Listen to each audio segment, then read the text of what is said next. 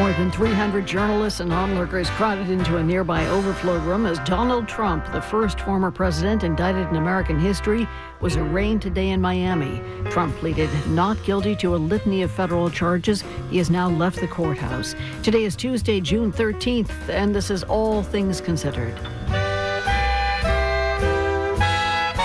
Good afternoon, I'm Lisa Mullins. Also ahead, inflation has fallen to 4% in the U.S., and the price of one particular food product has come out of the stratosphere. We have more than 300 million egg-laying chickens in the United States. The egg supply is robust. I'd say it's a good time to be an egg lover. More on the new cost of living report from the Labor Department.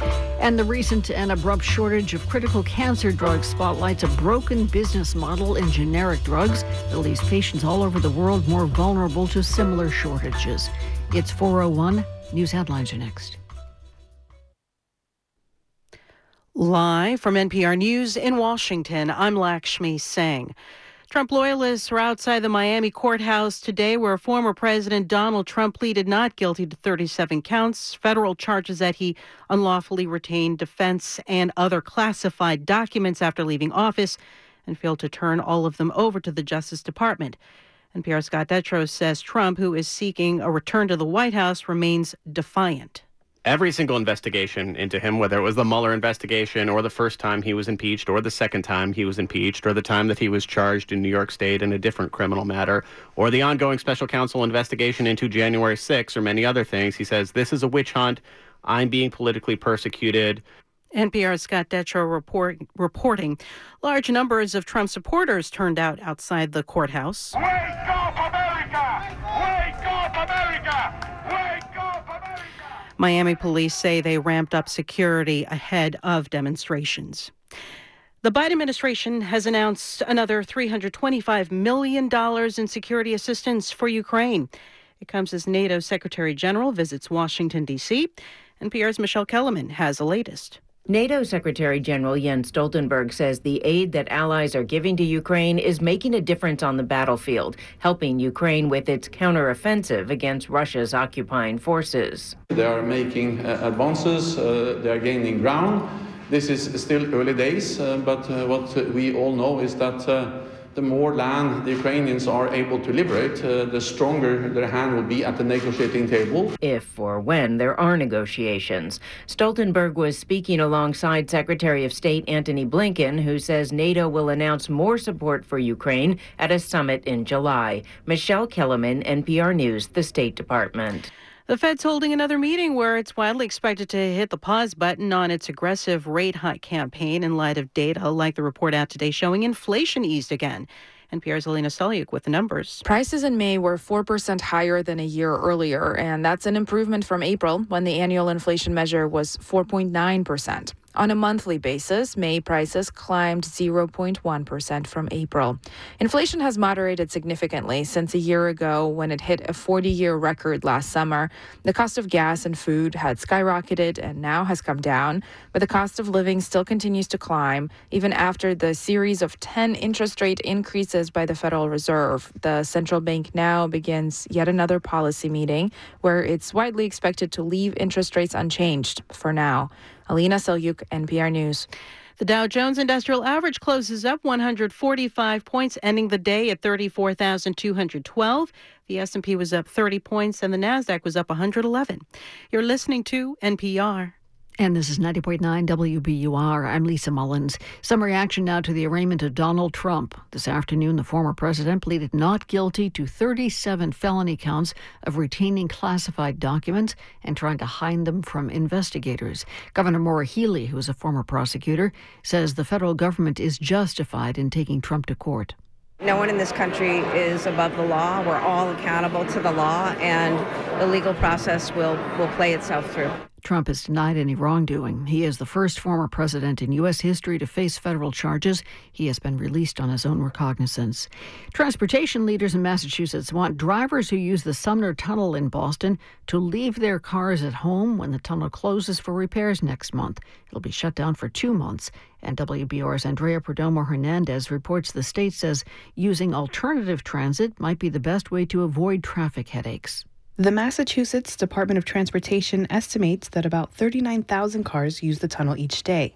MassDOT Highway Administrator Jonathan Gulliver expects the closure will clog roads and delay commutes by an hour or more. Believe us when we tell you that the worst commute you're going to have is on the road through this area, so if you can take another way, you should do it. Travel alternatives include the MBTA Blue Line or the East Boston Ferry.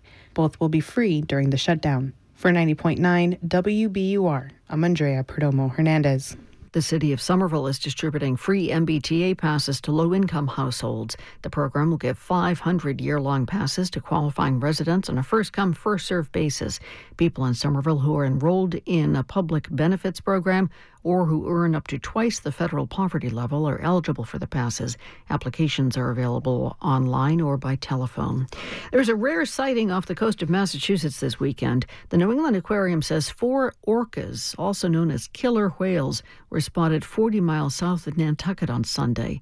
Aquarium officials say it is rare to see orcas in New England waters. 73 degrees now. Turned out to be a lovely day today on the windy side and a bit humid as well. Tonight, cloudy skies, patchy fog, temperatures around 60. Chance of showers during the first part of the night tonight. And for tomorrow, sunshine and clouds mixing it up. Chance of showers in the afternoon especially. Temperatures in the upper 70s. 73 degrees now in Boston at 4:07. WBUR supporters include Fisher Investments. As a fiduciary, Fisher Investments is obligated to act in their client's best interest. Learn more at FisherInvestments.com. Investments in securities involve the risk of loss. This is All Things Considered from NPR News. I'm Elsa Chang in Culver City, California. And I'm Ari Shapiro in Washington. It's been an historic afternoon. As we've been reporting, former President Donald Trump turned himself in to federal authorities in Miami. He pleaded not guilty to 37 charges. Prosecutors say he took classified information with him after leaving office and obstructed efforts to recover them. This is the first time a former president has been indicted on federal charges. Thousands of people gathered outside the federal courthouse, and that's where NPR's Greg Allen is also. Hi, Greg. Hi, Ari. Before we discuss that scene outside, tell us what happened inside the courtroom today. Well, this is a federal court, so there's no video cameras, and laptops and cell phones were not even allowed inside today for media, which does happen in some cases. In the courtroom, there are seats for about 24 journalists, but there was a big overflow room for members of the public and other reporters. And President Trump pleaded not guilty to each of the 37 federal charges related to his retention of classified information after leaving office. It was a quick court hearing, less than an hour. And while that was happening, what was going on outside the court where you are? Well, it's definitely been a chaotic scene here all day long. Trump supporters have arrived throughout the day. Among them was Luis Medina, who said he was from Miami. He said he felt the charges against the former president are unfair. What you got to realize is today the U.S. Constitution is on trial because that's his citizen, Donald Trump, no longer president. And if that happens to you and I, how can we defend ourselves? It was difficult to get a number of how many people were here, but as the president led the court, because they're all scattered through the crowd, as the president led the courthouse, where they gathered outside and where his motorcade was leaving from, and it was quite a scene. I'd say there was well over 1,000 people there, maybe in the low thousands. And was it relatively peaceful? Any signs of tension or violence?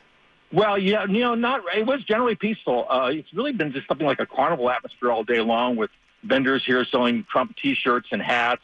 At one point, the mayor of Miami, Francis Suarez, came by to assess the scene. Here's what he said. I think we are managing the situation very well right now. There haven't been any incidents, and we obviously have a very large force, and we'll have contingency plans to grow if there's any issues. This is a real volatile crowd here, though, and Mayor Suarez, although he's a Republican, he's been talking about entering the presidential race, and as he was talking to the media and walking through the crowd, Trump supporters started chanting, "Rhino, shame on you," for Republican in name only. So he was not popular with the Trump supporters here today. There were also some incendiary posts on social media, some of them calling for violence. Were police concerned? Well, yesterday Miami's police chief said he'd seen the posts and didn't consider them credible. And I think, the way things turned out shows that he was correct in that case. Former Arizona Republican candidate for governor, Kari Lake, was one of those who seemed to be talking about violence in her social media, in her speeches. She was here today, but didn't address the crowd. There was really just a small smattering of anti-Trump protesters here, but that did lead to some heated exchanges. In one case that seemed to be moving toward violence, police stepped in and they separated the parties. And that was about it in terms of what I saw today in terms of the threat of violence. And what could you tell about who came out for this? Why so many people came out? Like, what was their motivation? Well, the crowd here really was a South Florida crowd. Almost every Trump supporter I and fellow reporter Peter Hayden talked to today said they're from Miami or suburbs of Miami. And we heard a lot of chanting on loudspeakers and in crowds in English and in Spanish. Trump, of course, over his term as president, gained a lot of support from the Cuban-American community here in South Florida. And many people have been falsely accused. And today we heard many people accusing Joe Biden falsely of being a communist. Trump himself has even picked up on that rhetoric, saying the U.S. is on the verge of becoming a communist country. So it's really resonating, I think, some of his talk and being under fire here by the justice system. I think people here are really rallying around. That's NPR's Greg Allen outside the federal courthouse in Miami, where former President Donald Trump pleaded not guilty to the 37 counts against him. Thanks, Greg. You're welcome. Many patients fighting cancer are facing another agonizing problem. Some key drugs that are used to treat the disease are in short supply, and there's no immediate fix. NPR's Yuki Noguchi explains how a broken market for generic drugs means shortages like this are affecting more people. When I reached Toni Desimitz at her home outside Raleigh, she first tells me not to pity her for having advanced ovarian cancer. But you know what? I'm probably the toughest person you're ever going to meet. She's faced death and the fear of it. She fought in the Gulf War. She then climbed police ranks, becoming chief before retiring. At 55, she still feels mentally tough and physically primed despite her stage 4 diagnosis. When we're done talking, I'm going to go on a 10-mile bike ride. The other day I did 20 miles, so I'm gearing up for next week. I try to gear up all the way until the day I have chemotherapy. And so I don't ever sit around and go, well, how long do people live with this cancer? I know what the statistics say. But even Desimitz felt scared in early April. A medicine called carboplatin, which had almost eliminated tumors in her previous rounds of treatment, was in very short supply. Not just carboplatin, but also a similar drug called cisplatin. Both are core to treating many different cancers. The Food and Drug Administration recently said it would allow import of unapproved cisplatin from China. Still, experts say it may be years' end before shortages might begin to ease.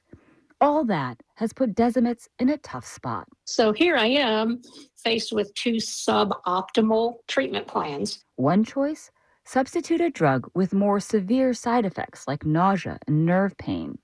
The other, continue treatment without it. She opted to go without, but won't know the health implications of that choice for weeks at her next scan. The story of how these 2 critical medicines, plus more than a dozen other cancer drugs, ended up in shortage boils down to a faulty system of generic drug making overall. That's something Professor Kevin Schulman researches at Stanford. We have a market that's really just totally focused on price. Americans rely on generic drugs for over 90% of their prescriptions. But Schulman says it's hard for drug makers to make a profit on medicines once their patents run out. Manufacturers are under constant pressure to make generic product at the lowest cost possible, even at a loss. That's led to factory shutdowns. Those that remain are driven to cut dangerous corners. Take Intas, the India-based company that made half the U.S.'s key cancer drugs. FDA inspectors found evidence of major safety and quality violations last November. They shut it down, which abruptly cut supply. Schulman says it's a global problem. The pursuit of low-priced generics has come at the expense of safety and ensuring steady supply. Currently, about 130 generic drugs are in shortage or unavailable, and that list keeps growing. I mean, we save hundreds of billions of dollars a year using generic drugs rather than brand name drugs, but we only save that money if the drugs are available. And when crucial drugs are not available, Denver oncologist Jennifer Rubat says the toll feels very heavy. Several weeks ago, her health system's pharmacist told her both key cancer drugs her patients rely on ran out. They recommended substitutes. When I was faced with this drug substitution for a young woman with young kids, I did cry because but if her cancer comes back, I am always going to question if it was because I had to give her a substitute. Drug shipments have since trickled in, but Rubat worries they'll run out again and pores over research looking for alternatives least likely to compromise patients' care. Last month, the Society for Gynecologic Oncology issued recommendations for doctors, advising them on managing use of limited drugs if supply runs lower. Patients with early-stage, high-risk disease should be top priority. It also recommends using minimum doses and stretching time between treatments to make it last. Amanda Fader is at Johns Hopkins and is president-elect of the society. There's hundreds of thousands of patients being impacted by this shortage, and even missing 1 or 2 cycles of treatment could impact patients' outcomes. Fader says in the longer run, the business model itself must change to ensure good quality supply. Certainly a reimagined model of delivery to hospital systems, whether directly from manufacturers or an improved intermediary model, I think is critical. Civica offers one such alternative. The nonprofit formed 5 years ago to address shortages of other drugs, especially injectable ones, which are more complex to make. Civica purchases medicines directly from manufacturers to supply health systems that operate 1,500 hospitals. It conducts its own quality control and fixes drug prices high enough to ensure factories can stay in business. Alan Cockle heads public policy for Civica and says there are other benefits. It also lets us build up an inventory reserve. So we actually hold roughly 6 months of drug in a warehouse. Cockle says Civica now supplies 80 essential drugs, things like antibiotics or anesthesia. It's evaluating whether and how to add cancer drugs to its list. But even if it does, it will take many months, maybe longer, before it could benefit patients like Tony Dezimitz, the retired police chief. Yet she's worried more about others. My oncologist is beside herself. I mean, they're struggling too because, they've signed up to help people and they're powerless. She's joined support groups with hundreds of other cancer patients, many of whom lament how the drug shortage compounds their suffering. Some reach out to Dezimitz for support from around the country. As she has throughout her life, Dezimitz welcomes those calls as an opportunity to serve others. Like right now you're living, and that's what I say. I'm like, I'm living right now. Mentally, if you can keep yourself in a very positive mindset, it will carry you very far in a cancer journey. Yuki Noguchi, NPR News.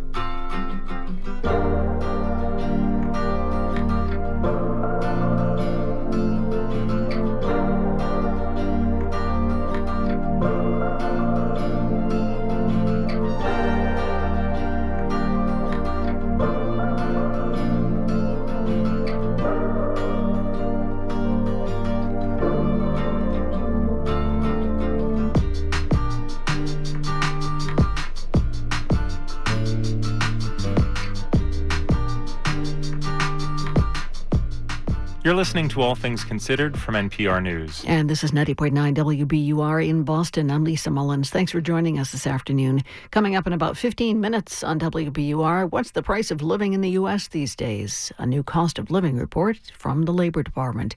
And coming up next, is that really the police trying to reach you or just another con artist? We're funded by you, our listeners, and by Simone Lee at the ICA. See why Lee was named one of Time's top 100. Now on view, ICABoston.org. And Ocean State Job Lot, partnering with customers to help animal welfare organizations throughout the Northeast. OceanStateJobLot.com. Stocks rose across the board today. The Dow picked up about 0.4%. S&P and NASDAQ hit 13-month highs. The S&P rose about 0.7%. The NASDAQ picked up just over 0.8%.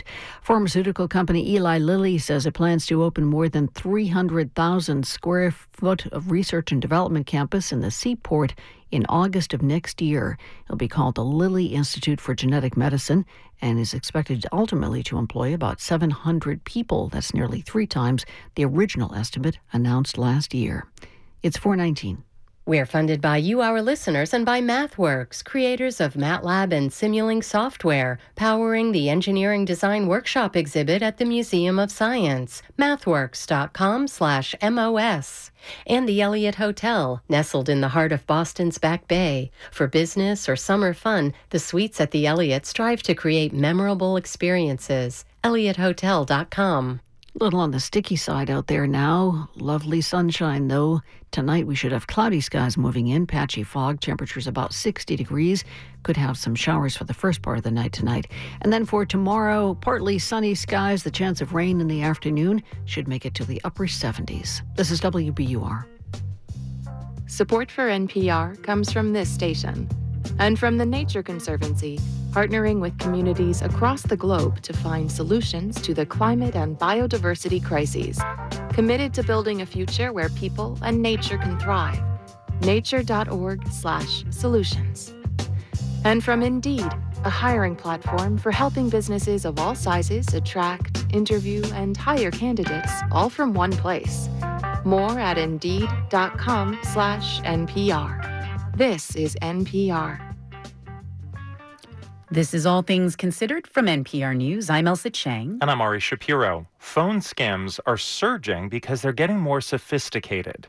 The most pervasive kind involves con artists impersonating law enforcement in some pretty innovative new ways.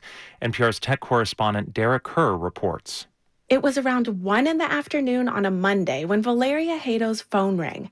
It was from a number she didn't recognize. His name is Officer Robert Daniels from the Department of CBP, something like this. CBP, as in U.S. Customs and Border Protection. Hado Googled Officer Daniels and it checked out, and the number and her caller ID was from his office listed online. He said he'd intercepted a package from Mexico. It was addressed to Hado. In that package, they found narcotics, they found cash, driver's license, and fake social security numbers, all under my name. He said he had a warrant for Hado's arrest. She was panic-stricken. I always get a little bit nervous or paralyzed if there's something legal that I have to deal with. I got very nervous and I cried. Then it got more complicated. Supposedly, she had 2 illegal properties in Texas, along with illegal bank accounts. Hado's from Argentina, but lives in Queens, New York, and has no connection to Texas or Mexico. And I was like, this is not happening. Like, this is just not real, because it just sounded so much like a movie. And this wasn't just one phone call. She was routed to multiple law enforcement agencies. She spoke to a U.S. Marshal in Texas who had a Texan accent, and a police officer in Queens who sounded like he grew up in the neighborhood. And the only way to fix the problem was to move her money from her bank account to a safe place. They really took me in a trip of darkness where I was imagining the police coming here, arresting me for all this illegal stuff. This scam is known as an imposter scam. It's the top fraud in the country right now. UCLA psychologist Alan Castell says this is why it works. They prey on our insecurities. So unfortunately, scammers are like psychologists in the wild. This particular imposter scam involving several law enforcement agencies is especially pervasive. The U.S. Marshals even warn about it on their answering machine. Please know, the U.S. Marshal Service nor any other law enforcement agency will ever ask you for money over the phone. Brady McCarran is a real U.S. Marshal. He gets calls from scam victims as many as 6 or 7 per day. Nearly all get the same script Hado heard.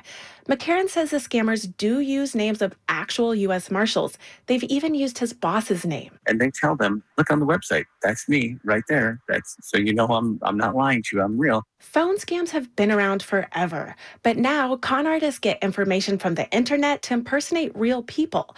There's technology that can clone accents, and there's caller ID spoofing. McCarran says that's why the incoming calls look like they're from actual agencies. He hears from people who've fallen for this scam. They've lost $10,000, $30,000. Those are the phone calls I hate to get. And it tears my heart apart to hear these stories. The U.S. Marshal Service refers these scams to the FBI and the Federal Trade Commission. Lois Greisman from that agency says many of these calls are coming from overseas, and people lost a total of $2.6 billion to imposter scams just last year. What is particularly pernicious about the imposter scams is that there's a relatively high rate of people who are duped by them. Valeria Hado stayed on the phone with the scammers for more than 3 hours. They stopped accusing her of crimes and said she was clearly a victim of identity theft.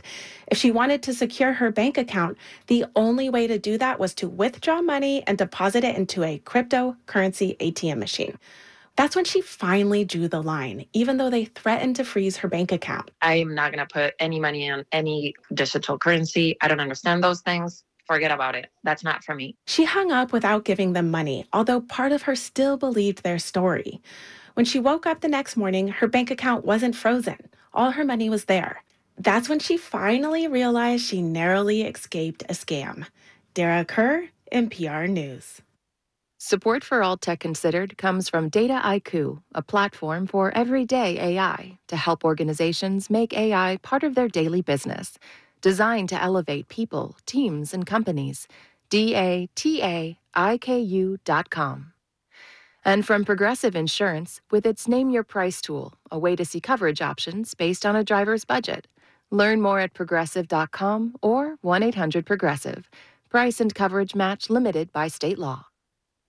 All hail the Denver Nuggets, who as of last night are the new champions of the National Basketball Association. At last, the long wait is over. After 47 years, the Denver Nuggets can finally call themselves NBA champions.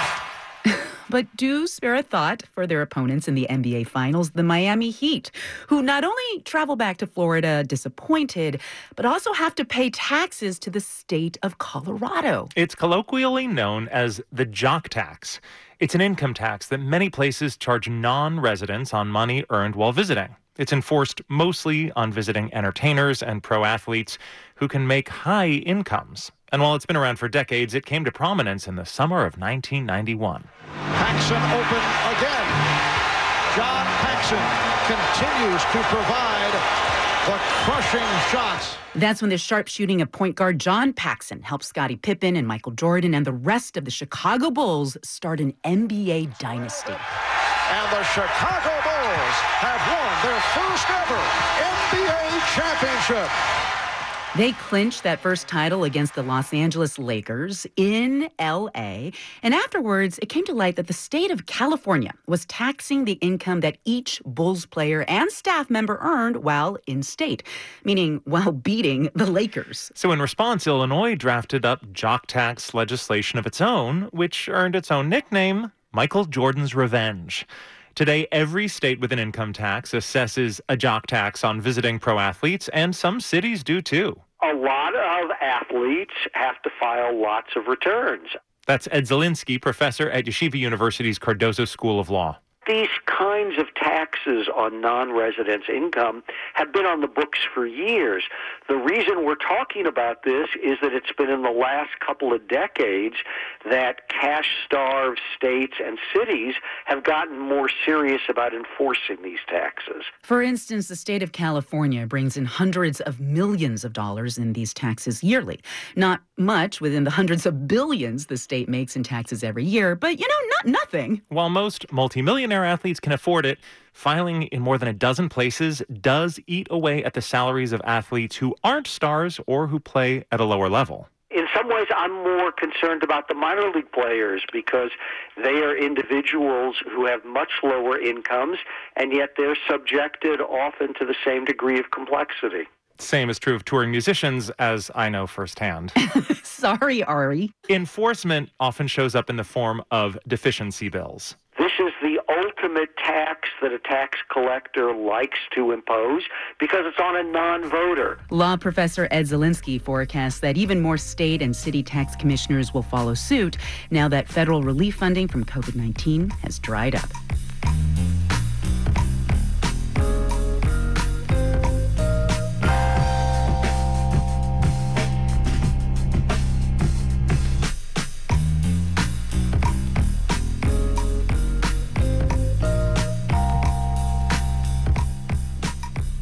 This is NPR News. And this is 90.9 WBUR. Coming up in about 20 minutes, we remember Pulitzer Prize-winning novelist Cormac McCarthy. In sports, the Red Sox take on the Colorado Rockies again at Fenway tonight. It's game 2 of a 3-game set. The Rockies took the opener last night. Cutter Crawford pitches for Boston. Chase Anderson takes the hill for Colorado. First pitch at Fenway is 7:10. In the forecast overnight tonight, we could have some clouds and showers maybe on the early side, patchy fog, temperatures about 60 degrees. And then for tomorrow, sunshine and clouds both, rain in the afternoon possible, temperatures in the upper 70s, 73 degrees now in Boston. WBUR supporters include BG Catering Concepts, corporate and social event planning and catering for special occasions. bgcateringconcepts.com. And BMW. The BMW i4 has a range of up to 301 miles. It's 100% electric and 100% BMW. Artificial intelligence has powered huge leaps in surveillance tech.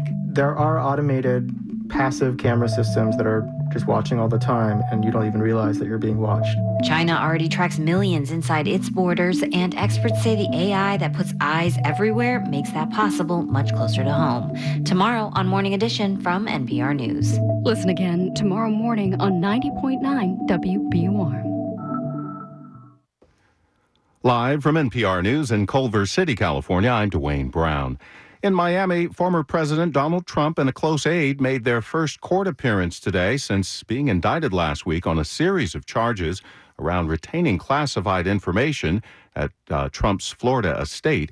NPR's Deepa Shivaram has more on the historic proceedings. Former President Donald Trump pleaded not guilty to 37 felony charges during a Miami federal court appearance. Trump is facing charges including obstruction of justice and unlawful retention of defense information. Trump's personal aide, Walt Nauta, who was indicted with 6 federal charges, also appeared in court today. Outside of the courthouse, hundreds of Trump loyalists gathered to rally in support of the former president. Though a magistrate judge presided over this initial court appearance, Judge Eileen Cannon, a Trump appointee, is expected to oversee the case moving forward. Deepa Shivaram, NPR News. Police in Hong Kong have arrested a man who spray-painted anti-American graffiti on the U.S. consulate there. NPR's John Ruich tells us this comes at a time of deep tension between Beijing and Washington. Images online showed the word hegemony in English beside the Chinese characters for double standards scrawled on the metal gate and wall of the consulate. Police say they made the arrest early on Tuesday after a call from the consulate about the graffiti. The suspect is 47 years old, and local media report that he hails from the mainland province of Shandong. Beijing regularly accuses the United States of holding double standards and acting as a hegemon around the world. The consulate and State Department did not have an immediate comment. The incident comes just days before Secretary of State Antony Blinken is expected to travel to Beijing. The trip was postponed earlier this year after the Chinese spy balloon incident. John Ruich, NPR News, Shanghai. Consumer prices rose only modestly last month. That's good news for the stock market. The Dow up 145 points. This is NPR. This is 90.9 WBUR in Boston. I'm Lisa Mullins. Governor Maura Healey is responding to an incident at a Burlington Middle School where some students vandalized rainbow decorations that had been displayed in recognition of Pride Month. Here's WBUR's Steve Brown. The governor said that all across Massachusetts, legal rights for the LGBTQ community are protected when it comes to education, housing, and transportation. She said she read about the incident in Burlington and was really disappointed it happened. I hope it becomes a teaching moment for the young people who were involved in that. It's just not what you want to see at all. It doesn't represent who we are as a state. The Burlington School Committee is scheduled to meet tonight and is expected to discuss the incident. For 90.9 WBUR, I'm Steve Brown. The COVID-19 pandemic is a key factor in high levels of burnout among Massachusetts healthcare workers. A study out today from Boston University Medical School finds that nearly 40% of healthcare workers in the state plan to leave the field within 5 years. The study's participants said constant exposure to patient deaths during the pandemic, along with low worker staffing levels, contributed to their burnout. A former Milton police officer accused of intimidating a black teenager over the teenager's support for the Black Lives Matter movement could have charges against her dismissed. Today, a judge ruled the officer's case will be dismissed if she avoids any additional charges in the next year. Prosecutors allege 54-year-old Patricia Leo, who is white, threatened the 14-year-old, who is a friend of Leo's son. Leo was accused of attacking her husband when he tried to de-escalate the situation. She was placed on probation for a year in order to stay away from the teenager. And the R&B soul group En Vogue will headline the Boston Pop's annual 4th of July fireworks spectacular this year. The Boston Symphony Orchestra made the announcement today. The annual Independence Day performance on the Charles River Esplanade is free and open to the public. The forecast is coming up. We're funded by you, our listeners, and by MIT Museum, with captivating exhibitions and dynamic programming that turn MIT inside out. Curious what the buzz is about? Plan your visit today. Well, the day began with fog and is ending with some sunshine and some clouds around. Tonight, back to the fog. Showers possibly before midnight, lows about 60. Tomorrow, clouds and sunshine duke it out. Maybe afternoon showers, temperatures in the upper 70s. The low 70s right now in Boston, 73 degrees at 4:35. Support for NPR comes from this station and from Plymouth Gin Distillery. Plymouth Gin is imported from England's southwest coast, distilled using a blend of 7 botanicals, including juniper berry, coriander seed, and citrus peel. Plymouth Gin since 1793. And from Workday, committed to helping organizations adapt to change, using real-time data to uncover insights, stay decision-ready, and prepare for whatever's next. The finance, HR, and planning system for a changing world. This is All Things Considered from NPR News. I'm Elsa Chang in Culver City, California. And I'm Ari Shapiro in Washington. In a few minutes, we'll go to the federal courthouse in Miami where former President Trump pleaded not guilty to 37 federal counts today. Our reporter is there with more. But first, we turn to economic news. A sharp drop in the price of eggs helped push inflation to its lowest level in more than 2 years last month. But don't expect the hard-boiled watchdogs at the Federal Reserve to relax just yet. Some of the details in today's inflation report were less encouraging. NPR's Scott Horsley has more. Hey, Scott. Good afternoon. Good afternoon. Okay, let's start with the good news here. The annual inflation rate in May was 4%. That's less than half of what it was last summer. What's behind that improvement? Yeah, when inflation hit a 4-decade high last summer, gasoline and groceries were some of the biggest culprits, and we're starting to see that unwind a little bit. Gas prices have come down about 20% from a year ago. Grocery prices are still elevated, but not by double digits as they had been. And as you mentioned, egg prices, which skyrocketed last year when avian flu wiped out a lot of laying hens, have now come back to earth. Egg prices tumbled almost 14% just between April and May. Wow. That's the sharpest one-month drop since 1951.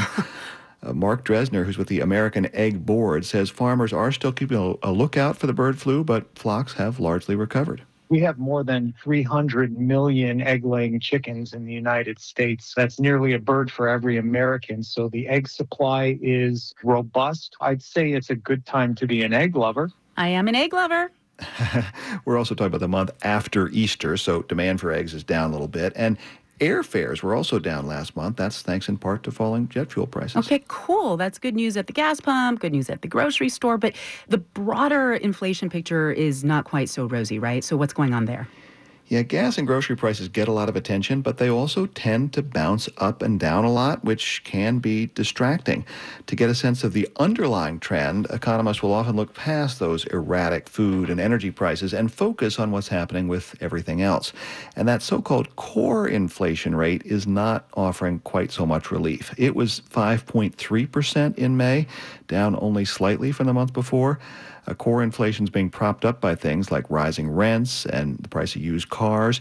Those may level off eventually, but it's taking a while. I see. Okay. Well, I understand that this inflation report is coming just as the Federal Reserve is meeting to decide what to do with interest rates, right? The Fed is set to announce its decision tomorrow afternoon. So, Scott, what are we looking for there? You know, the Fed's already raised interest rates at its last 10 meetings in a row. It's trying to put the brakes on inflation by making it more expensive for people to borrow money in hopes that will cool off demand.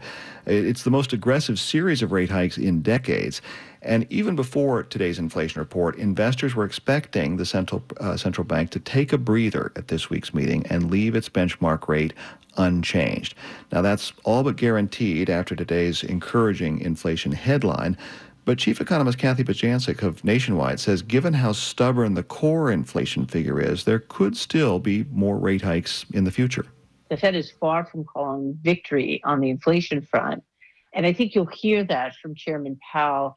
He's going to express that they still remain vigilant and concerned about inflation. And if need be, they'll raise rates again, maybe as soon as July.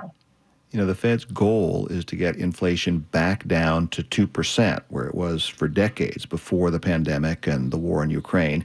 And while inflation has come down a lot from that 4-decade high last summer, it's still well above the 2% target. So we're not out of the woods just yet.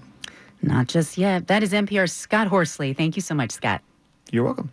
This afternoon, as crowds of protesters converged in the Florida heat, Donald Trump's motorcade of black SUVs slipped into the underground garage of a federal courthouse in downtown Miami. The former president stepped into an elevator and headed to the 13th floor. No photographs or cameras were allowed inside the courtroom. Reporters had to check cell phones and laptops with court staff. It was Trump's first court appearance on federal charges about retaining classified information. Let's bring in NPR's Lexi Shapitl in Miami. Hi, Lexi. Hey, Ari. So you were in the overflow courtroom with hundreds of other journalists. What happened in the courthouse? Sure. So the headline here is that he pled not guilty. President Trump pled not guilty to these charges when he got to the courtroom. Before that, we know he was booked. That's a process that includes giving your personal information. He did get his fingerprints taken digitally. He did not take a mugshot because the marshals can use an existing photo for their records because he's such a public figure. In the courtroom, Trump was in a blue suit and a red tie. He was with two lawyers representing him.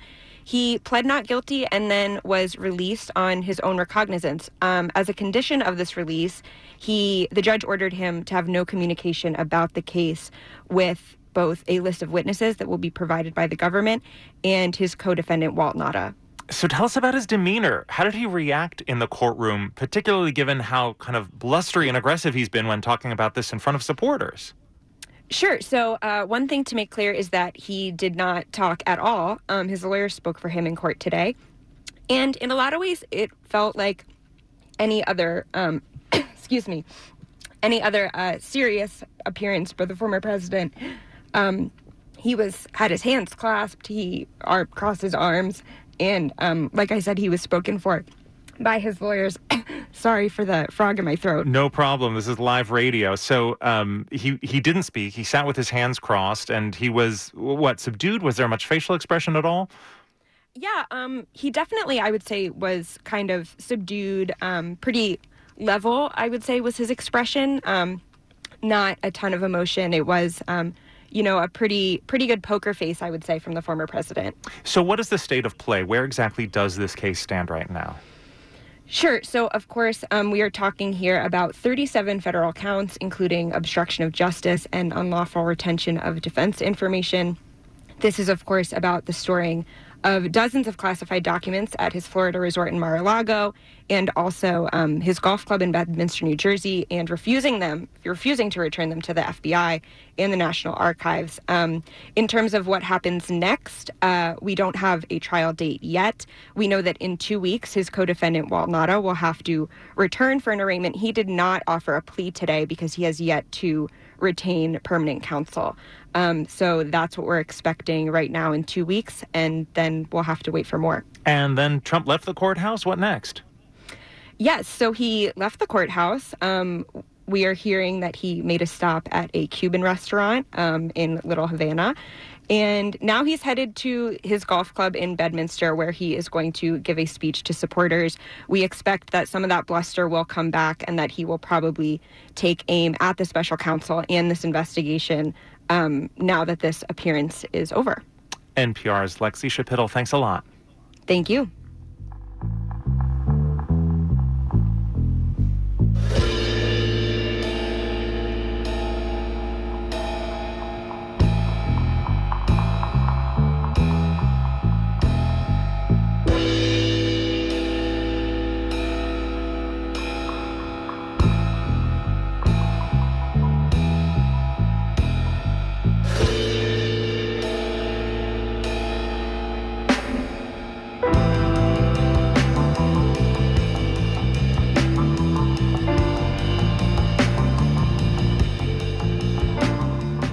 You're listening to All Things Considered from NPR News. The federal government has been signing water rights agreements with Native American tribes. The agreements are worth a combined $8.5 billion so far, and they reverberate far beyond reservation boundaries. But it's not just free money. The tribes also have to give up a lot. Caleb Radel of the Mountain West News Bureau has more.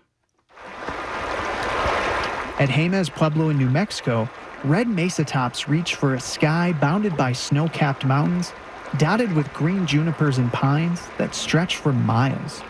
The mountains feed the Jemez River. The tribe has been farming corn, chilies, and other crops here for centuries and depends on the river for irrigation.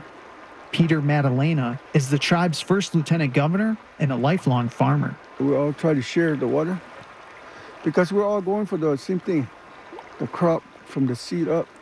As they say, we grow together. So that's what we're trying to protect here, the water. But lately, they haven't been getting enough, thanks to the ongoing southwestern drought and the growing population upstream of Jemez gulping up the river. And some of that water others are using legally belongs to the Jemez. In 1908, the Supreme Court guaranteed tribes nationwide enough water for homes and farms. But the court didn't quantify exactly how much water. It's one thing to say you have water rights. It's another for a court or a state engineer to say, oh, yeah, you do it. I'm going to manage for that. Daniel Cordalis, who's Navajo, is a former Biden administration water attorney. The Jemez are hoping for a resolution soon. A proposed settlement with the feds would confirm the tribe's rights to enough water for about 10,000 homes. The Pueblo would also get $290 million to spend on water delivery systems. It's a lot of money for the Pueblo, home to about 2,000 people. But Cordalis says tribes usually have to make compromises to get a settlement on the table. To get that money part, to develop that water is really important, because otherwise then you have a great water right and no real way to put it to use financially. In exchange for a guaranteed amount of water and the $290 million, Jemez Pueblo agrees not to sue for their full water rights. They could claim enough water to cover all of their farmland. Instead, the settlement money would help them augment groundwater storage. The idea is to give them a supply they can tap instead of taking river flows away from other users. Cordalis says settlements are very high stakes. And for tribes, you got one bite at the apple for these water rights, and they're so important that there's a lot of fear you're going to kind of just not get what you need, or something's not going to go right. The U.S. Department of Justice started prioritizing native water rights settlements in 1990. $8.5 billion worth have been approved. There's another $2.8 billion for them in the bipartisan infrastructure bill passed in 2021. But there's a long way to go. And here we are, 2023. We have 575 federally recognized Indian tribes, and we have 39 settlements. And that's it. Back on the banks of the Jemez River, Peter Madalena is thinking beyond the water the Pueblo needs to grow its crops this year. It's just part of our lives. And I think it's very important that we continue the livelihood, not just for us, but for our grandkids and their kids way down the line. Right now, negotiation teams are working on 22 native water rights settlements in 8 U.S. states. There's a federal funding stream available for them, but they can still take years to get through Congress. For NPR News, I'm Caleb Radel.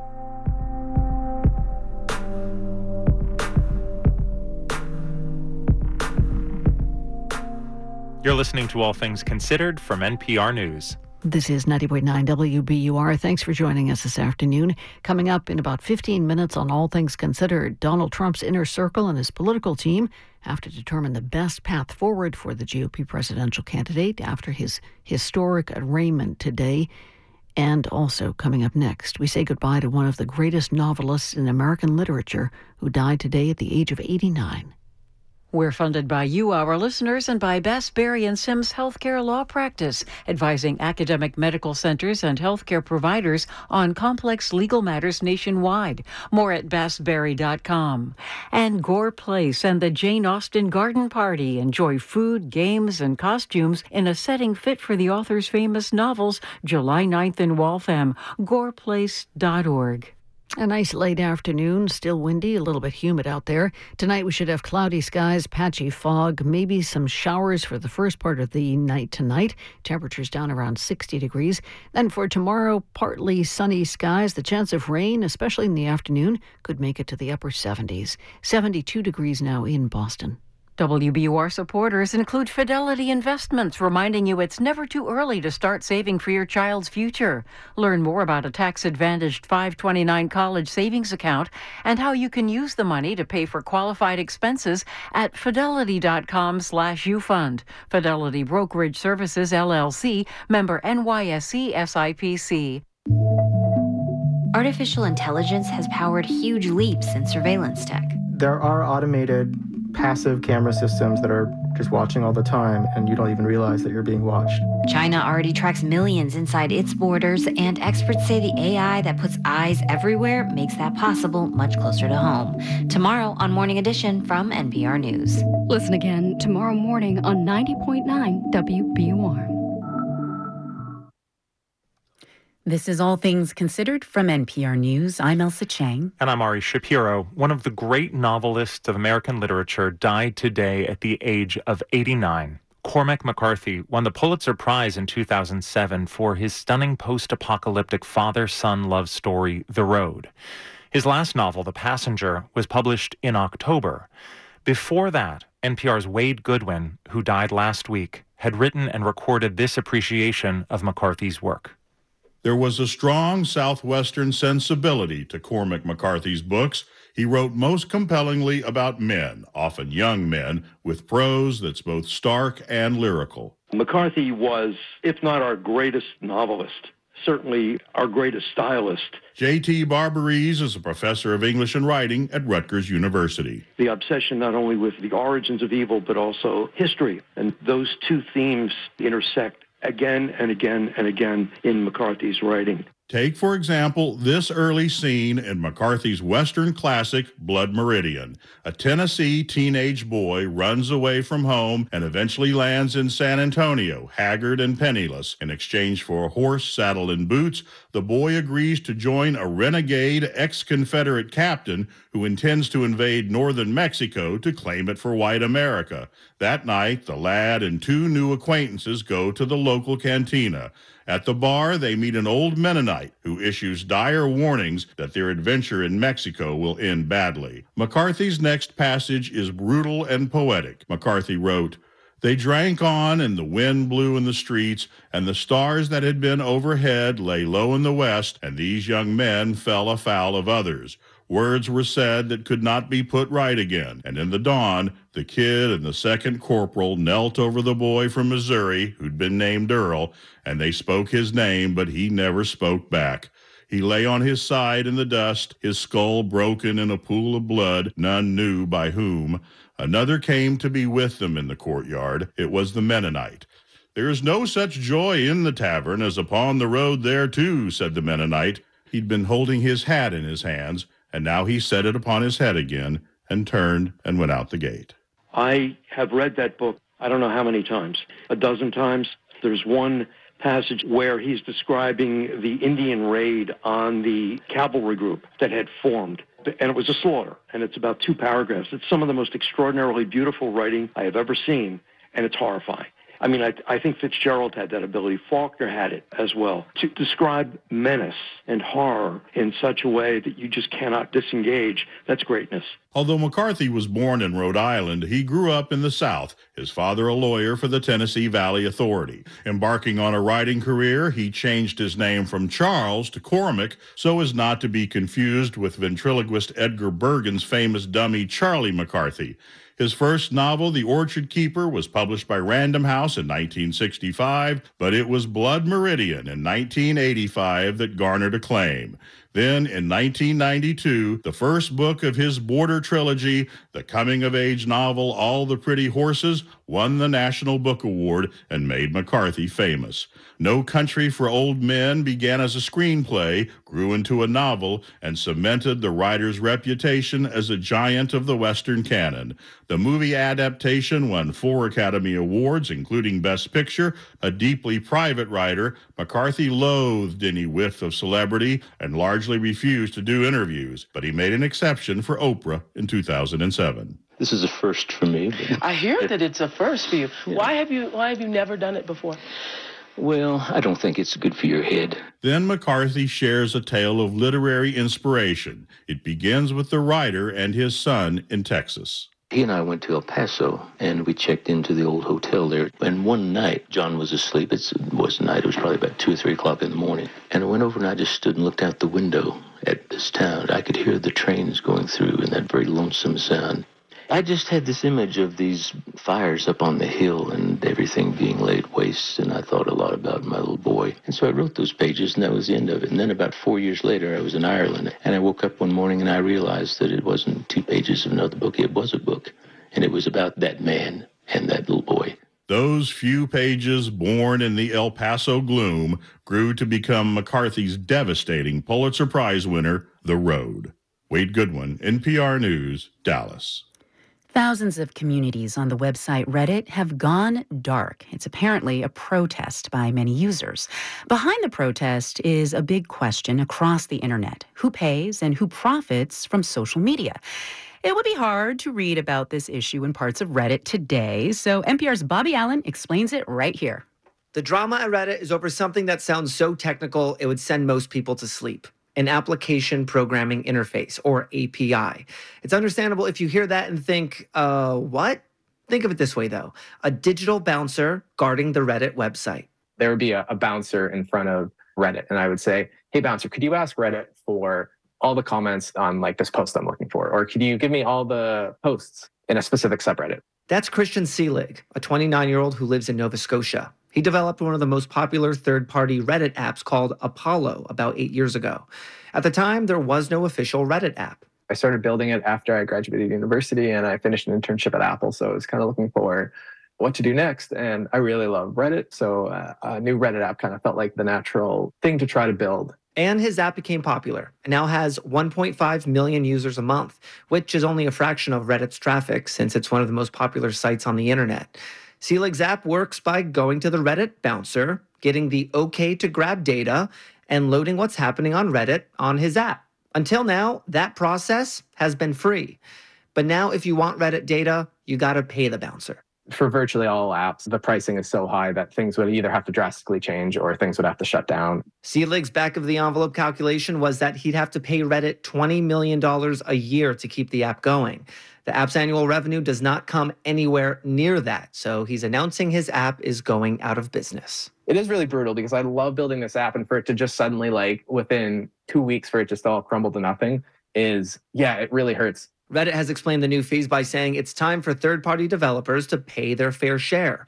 CEO Steve Huffman has said that popular AI services like ChatGPT scrape Reddit for its wealth of online conversations, and that Reddit doesn't get anything from that arrangement. The new focus on making money comes as Reddit sets its sights on taking the company public later this year. Some discussion groups, known as subreddits, are going dark for 48 hours, others for longer. The aim is to bring Reddit to the negotiating table. Chris Mason is the moderator of a popular subreddit, Explain Like I'm 5, which is taking part in the boycott. He says third-party apps help him remove nasty comments quickly. You have users who are particularly egregious, like very rude or those kinds of things. You can ban them directly from their comment on some of these apps, but you can't do that on the Reddit app. Reddit says it's made some exceptions to the new fees. It says it will still provide free access to its data to apps that help with accessibility, and access to researchers and academics will also remain free. Bobby Allen, NPR News.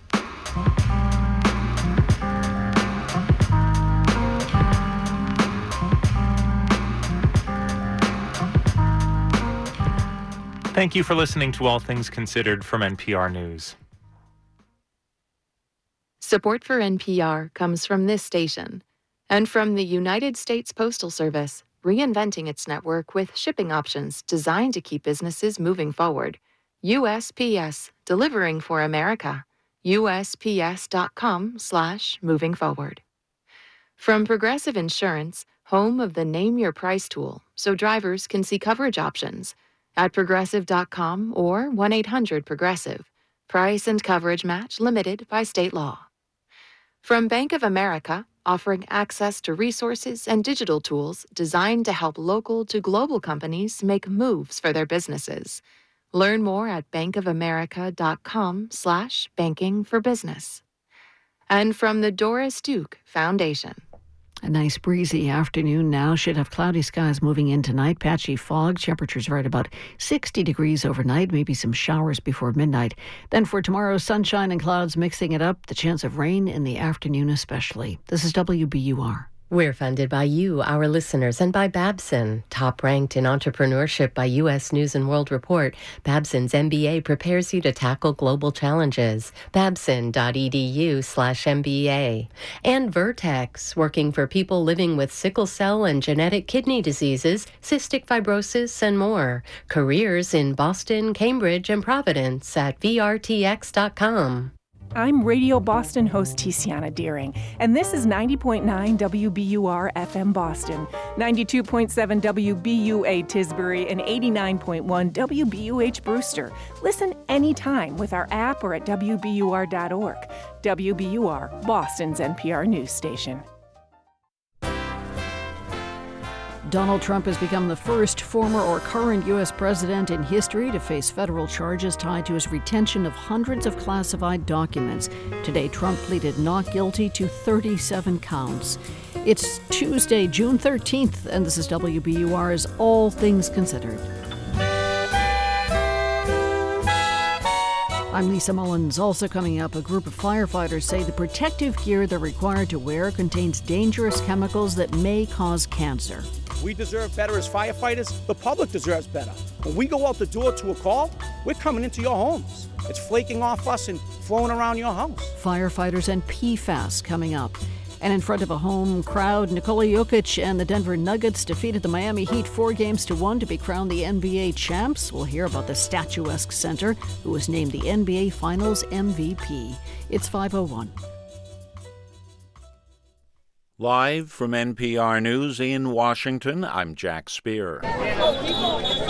A somewhat wild scene outside the Miami federal courthouse today where former President Donald Trump pleaded not guilty to a 37-count federal indictment in connection with charges of conspiring to hide classified documents at his Mar-a-Lago estate. There was a brief scuffle between security forces and people in the crowd who sought to rush the black SUV carrying Trump from the courthouse at today's hearing. Trump and his lawyers spent just under an hour in a courtroom on the 13th floor of the Wilkie-Ferguson courthouse in Miami. Special counsel Jack Smith was also in the courtroom today. Trump's guilty pleas today stem primarily from his alleged mishandling of classified documents. NPR's Windsor Johnston has a bit more detail on Trump's arraignment at the federal court in Miami. Trump is facing more than 36 felony charges, including 31 counts of willful retention of classified documents and 6 counts for allegedly obstructing efforts to return them to the FBI and the National Archives.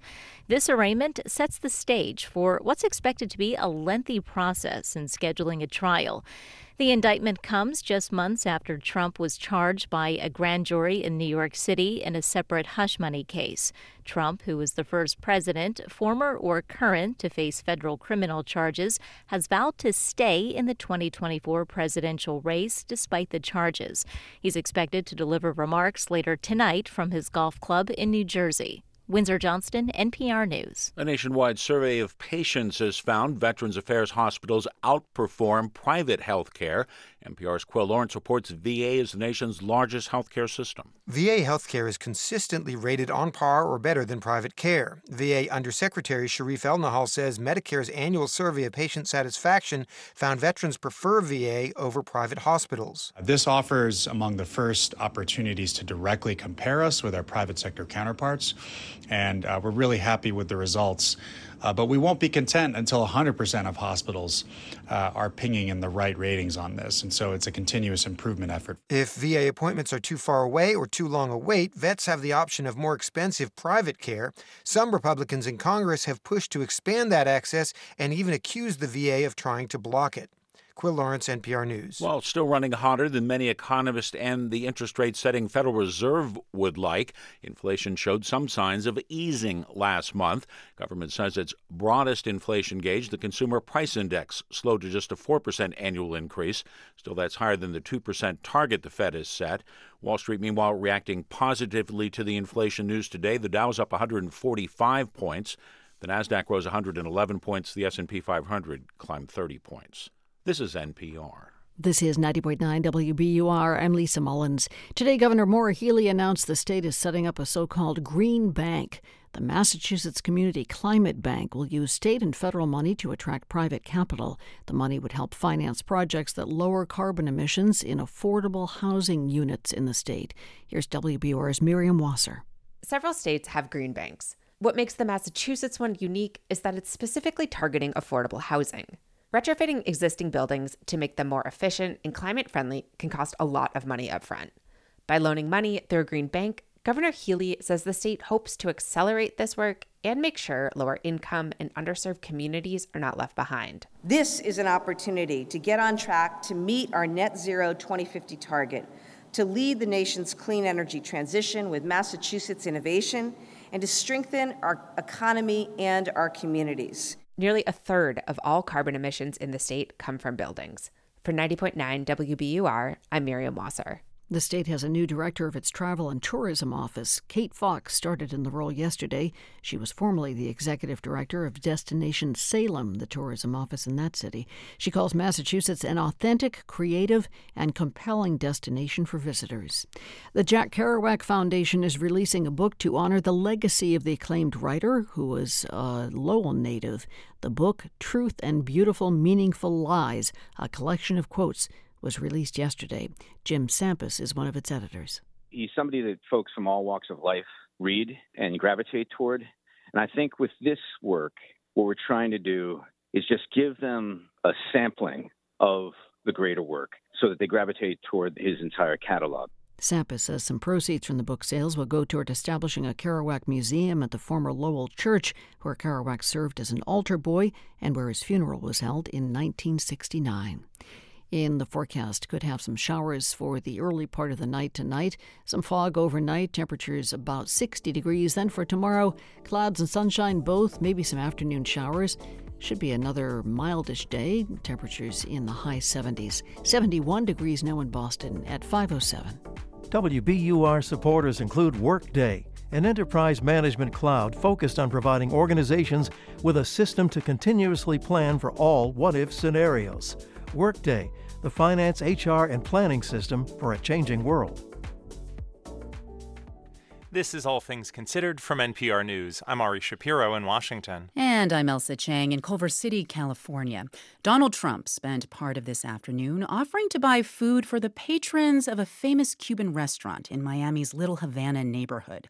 Of course, that came after the former president pleaded not guilty to 37 counts related to mishandling national security secrets and obstructing federal efforts to recover those secrets. And these counts come just as the Republican presidential primary is heating up. NPR's Franco Ordonez joins me now with more. Hey, Franco. Hey, Elsa.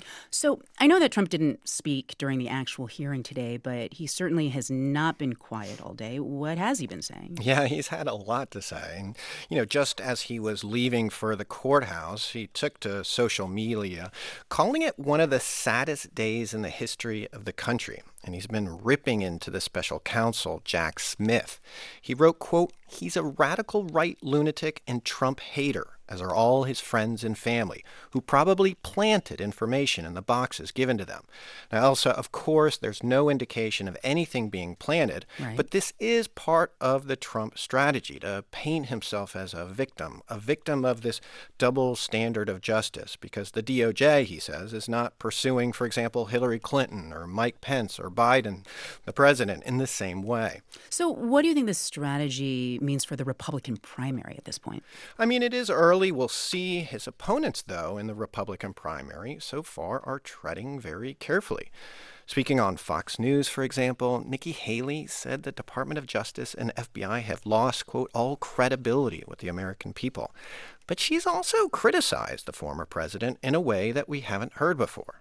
If this indictment is true, if what it says is actually the case, President Trump was incredibly reckless with our national security. But Trump's closest rival, Florida Governor Ron DeSantis, came to his defense. And Vivek Ramaswamy is urging other candidates to join him in pledging to pardon Trump if he's convicted in his federal classified documents case. I mean, that's the political environment that we're talking about. The reality is that Trump and his supporters have successfully made the case that he is being unfairly targeted. And it's really put his rivals on their back feet because they don't want to necessarily promote the charges and risk alienating voters who agree and feel that the system is rigged against Republicans. Okay, well, I understand that Trump was released without having to pay bail. Can you just tell us where he went from there? Yeah, as you kind of noted, he stopped at this popular Cuban restaurant, Versalles, where he shook hands, posed for pictures with supporters. It was really like a campaign stop. He also appeared to join in prayer with some religious leaders. You know, he's planning to eventually, though, head back to his golf club in New Jersey, where he'll address the indictment and host a fundraiser. So, again, he's trying to turn today's event to his favor. He's been doing a lot of fundraising, actually, off of this indictment. And really, he has a few more times to do this. He faces more legal scrutiny. He's already been indicted in New York. And there's another federal probe into the January 6 efforts to overturn the results of a presidential election. And prosecutors in Georgia are leading an investigation into Trump's efforts to pressure state officials there. I want to ask you a little bit about that. Because I heard that there were Atlanta police officers watching the crowd control in Miami today. Why was that exactly? Well, this has never happened before, and each of these investigations instruct each other. The Atlanta police were there to learn, so they can be prepared should their own Trump investigation result in its own indictment this summer. That is NPR White House correspondent Franco Ordonez. Thank you, Franco. Thanks, Elsa. Could the clothes that firefighters wear to protect themselves actually be making them sick? That's what a group of firefighters and their families are worried about. They say chemicals known as PFAS in the coats and pants worn during emergencies may possibly contribute to higher rates of cancer among firefighters. Gabriella Emanuel of member station WBUR has more. In Diane Cotter's house, there's a room that looks like it's for knitting, with wicker baskets and soft yarns, but Cotter calls it her war room. This is where the research is done and strategies come into fruition. And it was a long time that I wasn't knitting because I was so immersed in the war. Cotter's war started in 2014, right after her husband was diagnosed with cancer. Complications from the treatment forced him to give up his career as a firefighter in Massachusetts. Soon, depression set in. While he was sitting in a reclining chair, slipping farther and farther away, I began researching firefighter cancer. She wanted to know if his work could have caused his cancer. Cotter stayed up night after night. Eventually, she zeroed in on PFAS, a class of chemicals that were invented in the 1930s and are used in a wide range of products because they're good at making surfaces water repellent. Some types of PFAS have been linked to serious health concerns, like testicular cancer and kidney cancer. PFAS has long been a concern in firefighting foam, but Cotter says manufacturers wouldn't tell her if PFAS chemicals are in firefighters' thick jackets and pants. So she came up with a strategy. Emailing everybody that I could think of. I got one of 6,000 emails that she'd sent. Graham Peasley is a physicist at the University of Notre Dame. He studies PFAS and agreed to test the gear. He says it took him a year to believe the results. It was staggering how much PFAS was in there. I had never seen anything like this. He recruited others to run tests. They got the same results. And so I was concerned at that point that it might affect the firefighter. Researchers have now found firefighters, on average, have higher PFAS levels in their blood than the general public. The revelations are prompting a reckoning. Many firehouses are debating how often to wear their protective equipment. Several state houses have bills or laws about PFAS in gear. And now the battle has landed in court. As firefighters, we know we have a dangerous job. Edward Kelly heads the International Association of Firefighters. His union is suing the National Fire Protection Association, a group that sets standards for firefighting gear. The lawsuit alleges the standards essentially require gear to have PFAS, and it claims the group is colluding with manufacturers to keep it that way. And that's wrong. We deserve better as firefighters, and quite frankly, the public deserves better. When we go out the door to a call, we're coming into your homes. It's flaking off us and flowing around your house. Federal regulators generally defer to the nonprofit organization on standards for firefighting gear. That group called the lawsuit meritless, but declined interview requests. Seth Harper is a former employee of Gore, one of the main gear manufacturers. He says the type of PFAS it uses is safe. We were hypersensitive to the issue of PFAS exposure because we were working with the product every single day. Yet Harper admits cancer rates among firefighters are a big concern. According to a federal study, firefighters are significantly more likely than others to get and die from cancer. But instead of blaming PFAS, Harper points to another cause. What we find today is that fires are burning hotter, faster, and more carcinogenically than they have ever before. This is because modern products and building materials are much more dangerous when they burn than older materials. It's bad to breathe in the soot and particulates, but it's also a problem when it builds up on the skin. And Harper says wearing firefighting gear is one of the best defenses. If we warn people about PFAS in gear and that causes them to reduce the amount of protective gear that they are wearing, I think that could be 2 steps backwards. Others counter that PFAS in gear is unnecessary. There are other ways to make something waterproof. From her war room, Diane Cotter says she's noticed more firefighters sharing their stories. If you look at my Facebook page all day long, you're going to see 35-year-old firefighters, 40-year-old firefighters with testicular cancer, kidney cancer. And this was so unnecessary. Cotter is focused on reducing PFAS exposure, but she says whatever the cause, the next generation of firefighters should not have cancer rates higher than the general population. For NPR News, I'm Gabriela Emanuel. All right, let's turn to sports now, where last night NBA superstar Nikola Jokic put a bow on his career. A career where he and now his team have defied a ton of odds. At last, the long wait is over. After 47 years, the Denver Nuggets can finally call themselves NBA champions. In front of a home crowd, Jokic and the Denver Nuggets defeated the Miami Heat to clinch this year's title for the first time in franchise history. Soaking in the jubilation on the court, the ever-playful big man from Serbia was asked how he felt about winning. It's good. It's good. The job is done. We can go home now. He scored double-digit points, rebounds, and assists, as did point guard Jamal Murray. Which I'm told is called a triple-double? I guess so. Yup. And Jokic was also named NBA Finals MVP. He's now one of the most decorated players in the modern game. And he was also named league-wide MVP the previous 2 seasons. All this despite being an athlete who, by his own admission, used to drink 3 liters of soda a day. Wow. All this despite being picked 41st in the second round of the 2014 NBA draft. I think it's a great journey for the first pick. But to be honest, that doesn't matter. When you're here, you're a player. Also known as the Joker, Jokic also shares the nickname with tennis star and fellow Serbian Novak Djokovic, who just won the Men's French Open on Sunday. When asked how this moment felt, the basketball Joker sounded quite pleased. It's a really good moment to be a Serbian. And there's more good news for Denver fans. Jokic and most of the title-winning squad are expected back next year for another run at the NBA title. When asked about it after the game, Nuggets head coach Michael Malone said the next goal after winning a championship is to become a dynasty. We're not satisfied. We accomplished something this franchise has never done before, but we have a lot of young, talented players in that locker room. And I think we just showed through 16 playoff wins what we're capable of on the biggest stage in the world. A championship parade is scheduled for Thursday. Enjoy it, Denver.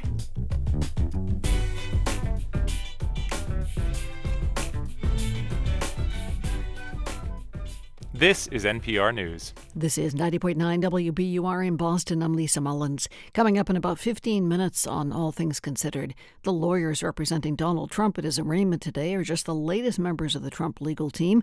Why has he gone through so many attorneys? Coming up in about 15 minutes. And coming up next, the new novel Loot, which tells the story of war, immigration, and love, all centered around a piece of art. WBUR supporters include Nuance.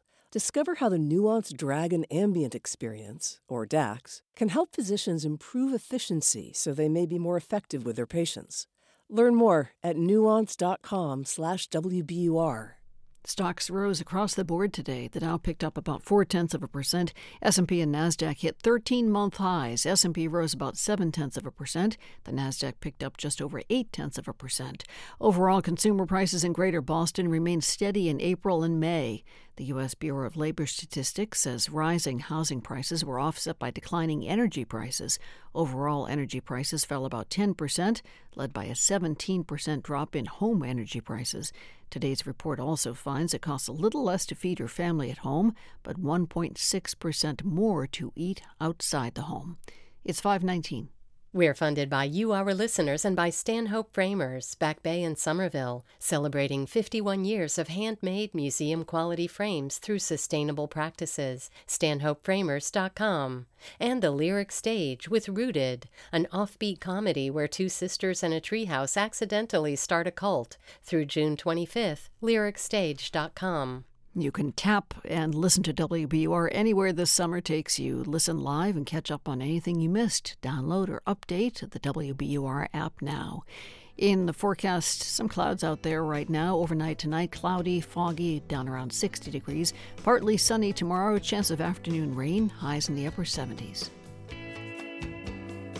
Support for NPR comes from this station and from Easy Cater, committed to helping companies from nonprofits to the Fortune 500 manage food for work.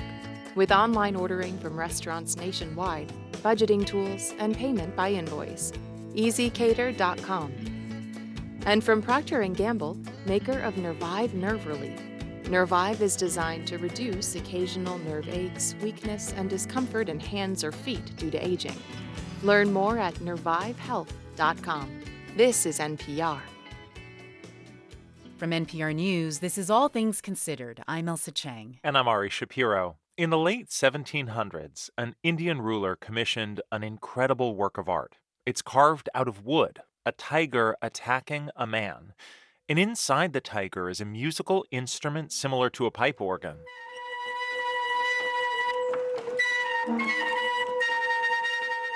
The Victoria and Albert Museum in London posted this video showing how the automaton makes music with the turn of a crank. This real creation is at the center of a new novel, Loot.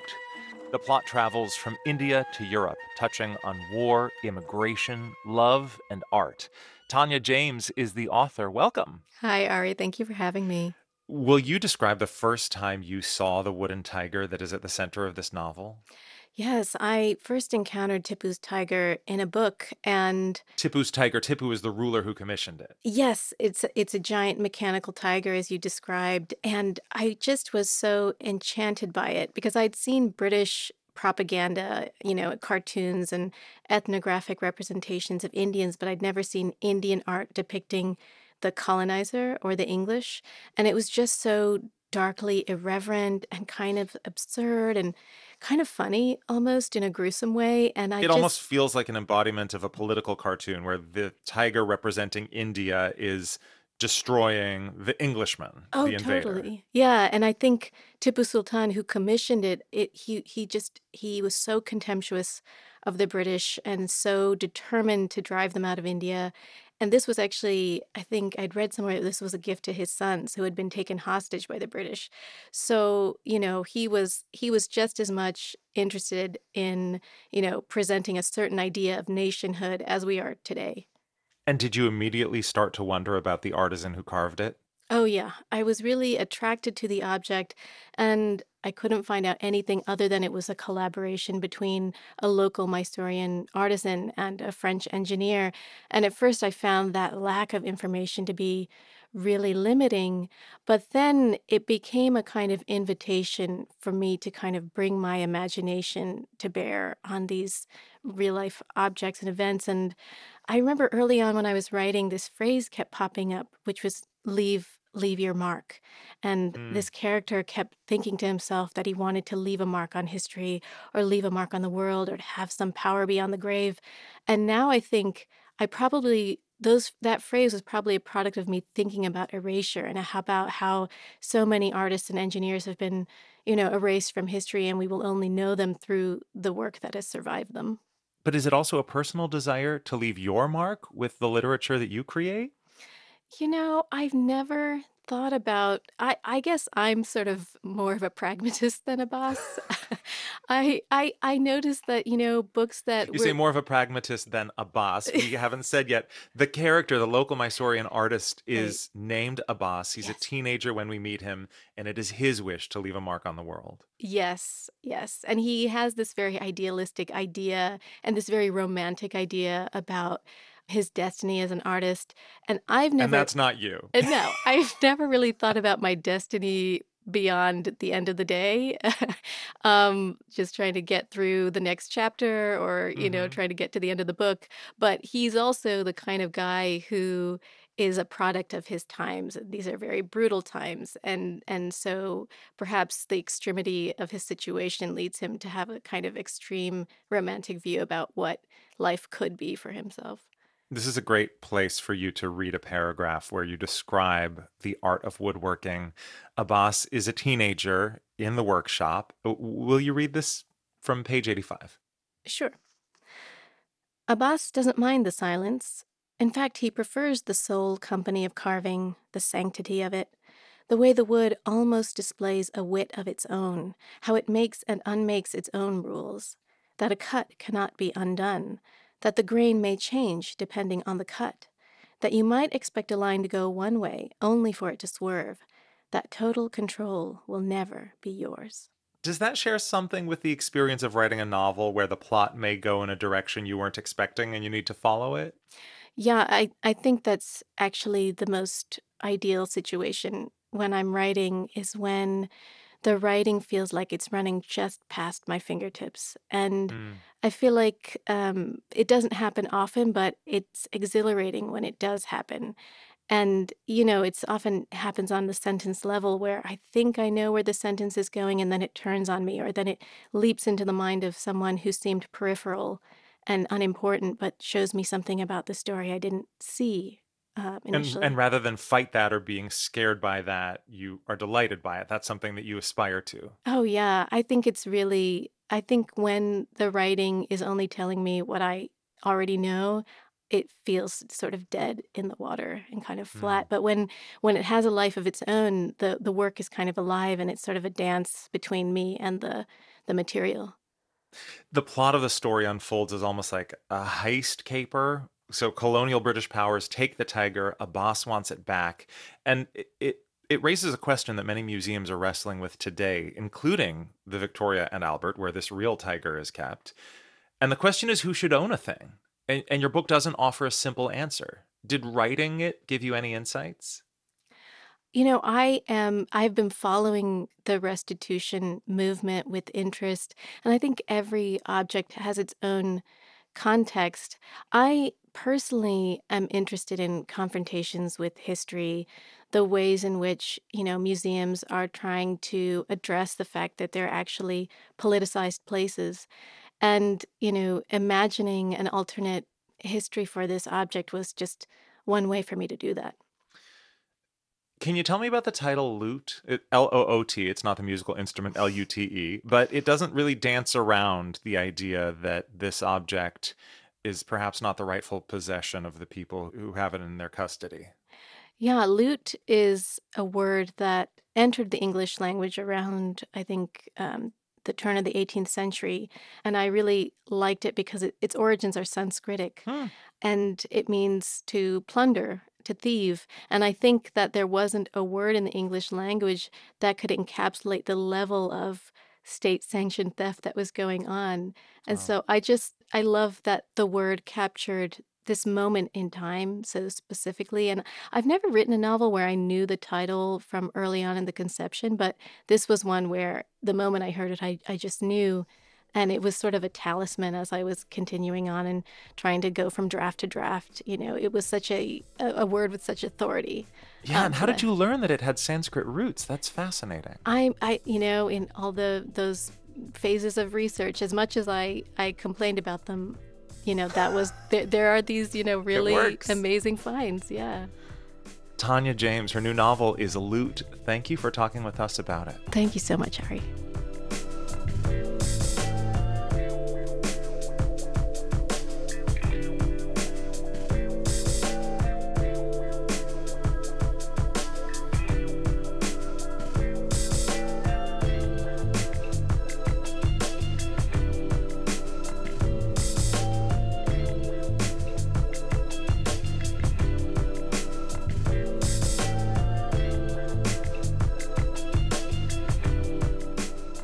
This is All Things Considered from NPR News. Coming up on WBUR, Donald Trump's arraignment and his long string of lawyers. That's ahead in about 5 minutes. And then at 5:44, as some states look to roll back child labor laws, House lawmakers in Washington are trying to protect children working in agriculture through a bill that would raise the minimum age to 14. In the forecast overnight tonight, look for some showers just before midnight. Cloudy skies, temperatures about 60 degrees. Then for tomorrow, partly sunny skies, few clouds around. Chance of rain in the afternoon should make it to the upper 70s. We're funded by you, our listeners, and by the Harvard Art Museums. Open to everyone. Explore 3 floors of art spanning the centuries, free Sundays, and museums at night events. HarvardArtMuseums.org. And La Cuchara Cafe in Melrose, offering modern Latin American fare in a new food truck available for catering and events. Online booking at lacuchara.com. Hey, this is Steve Inskeep with the Morning Edition. Mary Louise Kelly from All Things Considered. And I'm Lisa Mullins at WBUR. You know, my favorite car ever was my parents' Chevrolet Impala. My favorite all-time car was a Little Red Mini. My parents' red VW Bug, painted white to make it look bigger. I don't know where that car is today, but I do know that an old car can be really valuable. Favorite or not, your current car can be turned into All Things Considered. It can be turned into Morning Edition. Go to WBUR.org. Live from NPR News in Culver City, California, I'm Dwayne Brown. Former President Donald Trump made his first appearance in a Miami federal court today, where he pleaded not guilty to an unprecedented 37-count indictment. The charges stem from the alleged mishandling and retention of classified documents at his Florida estate and Trump's refusal to turn over the material to investigators. The ex-president and a close aide both appeared during the hearing, though a magistrate judge presided over today's appearance. Judge Eileen Cannon, a Trump appointee, is expected to oversee the case. Former federal prosecutor Paul Butler says that raises some questions. Jack Smith, on behalf of the Justice Department, wants a very quick trial. That's one of the many areas that will be under the discretion of the judge, and that's why there's some concern that she was named based on earlier decisions in which she seemed to go out of her way to defer to the former president and then was reversed by the Court of Appeals. Trump is now on his way to New Jersey for a fundraising event tonight. FDA scientists say COVID-19 vaccines should be updated to target the latest Omicron subvariant. NPR's Rob Stein has more. FDA advisors will meet Thursday to decide how COVID vaccines should be updated for the next COVID vaccine campaign this fall. In preparation for that meeting, the FDA has released an analysis by agency scientists. It concludes the best strategy would be to abandon the so-called bivalent vaccine that targets both the original virus and the Omicron subvariant that dominated last winter, and instead target only the so-called XBB subvariant that's taken over since then. FDA advisors will recommend which XBB strain the new vaccine should target specifically. Rob Stein, NPR News. This is NPR. This is 90.9 WBUR in Boston. I'm Lisa Mullins. Some reaction now to the arraignment of Donald Trump. This afternoon, the former president pleaded not guilty to 37 felony counts of retaining classified documents and trying to hide them from investigators. Governor Maura Healey, who is a former prosecutor, says the federal government is justified in taking Trump to court. No one in this country is above the law. We're all accountable to the law, and the legal process will play itself through. Trump has denied any wrongdoing. He is the first former president or current president in U.S. history to face federal charges. He has been released on his own recognizance. A teacher at Boston's Henderson Inclusion School in Dorchester is on the mend after what school officials say was an assault by a student today. In a letter to parents, the interim head of the school says the assault was witnessed by multiple students. The teacher was treated by the school nurse, then taken to the hospital for evaluation. A spokesman for the Boston Public Schools does not know if the teacher has been released. Police are investigating, and the school says the student involved will face disciplinary action. Transportation leaders in Massachusetts want drivers who use the Sumner Tunnel in Boston to leave their cars at home when the tunnel closes for repairs next month. It'll be shut down for 2 months. And WBUR's Andrea Perdomo Hernandez reports the state says using alternative transit might be the best way to avoid traffic headaches. The Massachusetts Department of Transportation estimates that about 39,000 cars use the tunnel each day.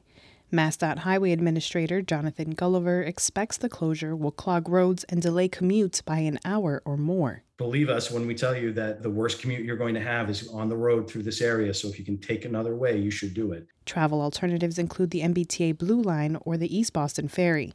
Both will be free during the shutdown. For 90.9 WBUR, I'm Andrea Perdomo Hernandez. The city of Somerville is distributing free MBTA passes to low-income households. The program will give 500 of the year-long passes to qualifying residents on a first-come, first-served basis.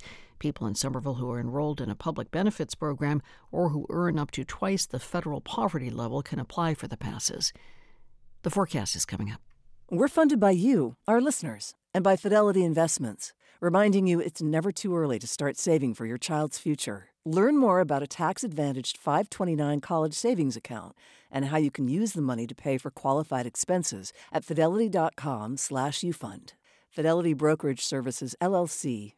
Member NYSE SIPC.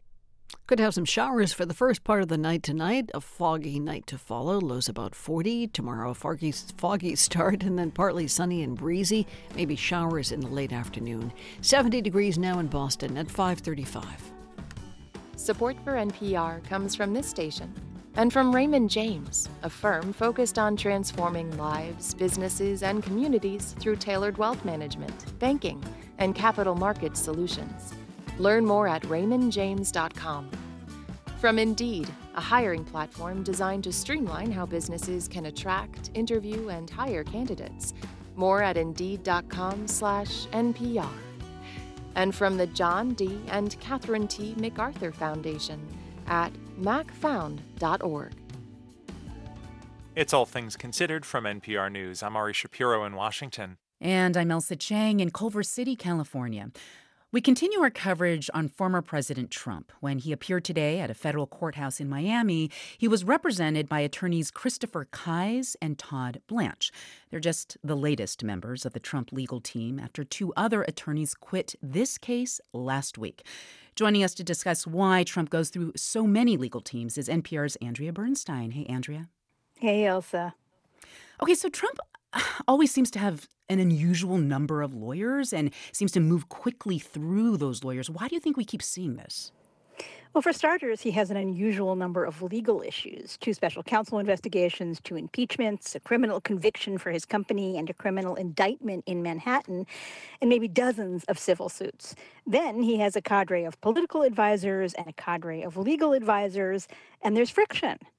That said, Trump does have some lawyers, like Chris Kise, who appeared today in Florida, who stayed with him through a number of cases.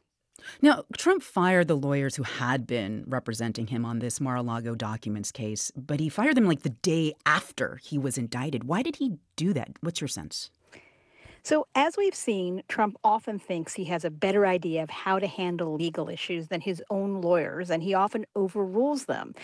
We don't know the specifics of what happened in this case yet, but what we do know, and we just saw in the recent indictment as alleged, Trump has asked his lawyers to commit crimes for him, suggesting lying to the Justice Department and, according to his lawyers' notes, implying he should destroy or dispose of documents.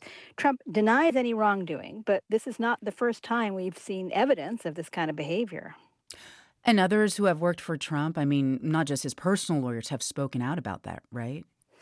Most recently, his former and once loyal to a fault Attorney General Bill Barr said of the recent indictment on Fox News, if even half is true, he's toast. Michael Cohen was one of the earliest to flip on Trump, and Trump called him a rat.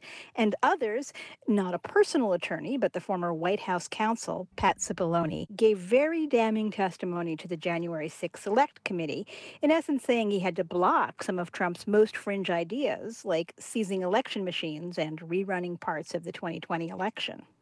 Let me just ask you, Andrea, you've covered Trump's business and legal dealings extensively, including in your book, American Oligarchs. Churning through lawyers has been an issue throughout Trump's whole career, hasn't it? Right. So when I was writing my book, I kept coming across former lawyers who told me that when Trump didn't like their legal advice, he would fire them and get another lawyer. And also that he kept stiffing his lawyers. He would call them up and say to them, you're benefiting from being associated with Donald Trump, therefore I'm not paying you. And many of them just had to eat the losses. So I'm curious then, which lawyers have stuck with Donald Trump? So far, in the New York criminal cases, where it really matters, Trump has been able to keep some very well-respected lawyers on his team and to make sure they're paid. Other lawyers, like Rudy Giuliani, are ideologically committed to Trump. But that loyalty comes with a price. The White Shoe law firm that Giuliani was a part of asked him to leave due to reputational damage. That happened to at least one other lawyer who worked with Donald Trump in the 2020 election matters. Well, then over time, I'm curious, which lawyer has Trump had the closest, longest ties with?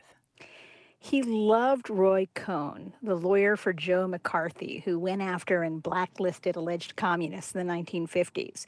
Cohn represented Trump in the 1970s racial discrimination suit and in many, many tax cases. But even then, when Cohn, who was gay and in the closet, contracted AIDS, Trump withdrew his business. That is NPR's Andrea Bernstein. Thank you so much, Andrea. Thank you, Elsa. The hazardous smoke that blanketed the Midwest and East Coast, creating apocalyptic skies last week, has largely cleared. But the massive wildfires that generated all that smoke are still burning in eastern Canada, and that's where NPR's Nathan Rott is today. Hi, Nate. Hey, Ari. What's the situation right now where you are in Quebec? It's improving. So there's been rain kind of in fits and starts all day across much of Quebec, which has really helped the air quality here. You know, waking up in Montreal this morning, you wouldn't know that there's fires burning anywhere in the region. And there is some hope locally that the precipitation will help firefighters get a better handle on the more than 100 active wildfires that are still burning in this province. I say some hope because some of these active fires may not see that much rain at all. We're going to get a better idea tonight. The other big news here is that the province is finally getting some more foreign help. More than 100 U.S. firefighters are being deployed to central and western Quebec. Many of them are showing up today, which is huge because local firefighting agencies have been stretched so thin over these last couple of weeks. And this isn't an area that typically has major wildfires, right? Yeah, that's right. I mean, this province has already had 10 times as much area burned as it normally would in a full fire season. And we're still in June, right? So that's been part of the issue. I talked to a spokesperson with the province's, the Quebec's firefighting agency earlier today, and she said they simply don't have enough firefighting resources on hand to handle this much fire all at once, which is why they're bringing in so many people from other parts of the world, New Zealand, France, the U.S., etc. So what's made this year so bad?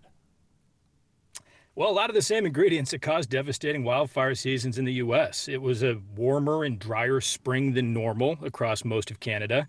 That means drier soils, more flammable plants.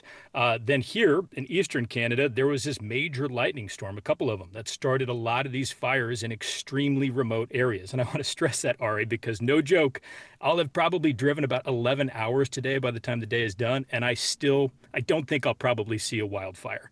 These are in super remote areas.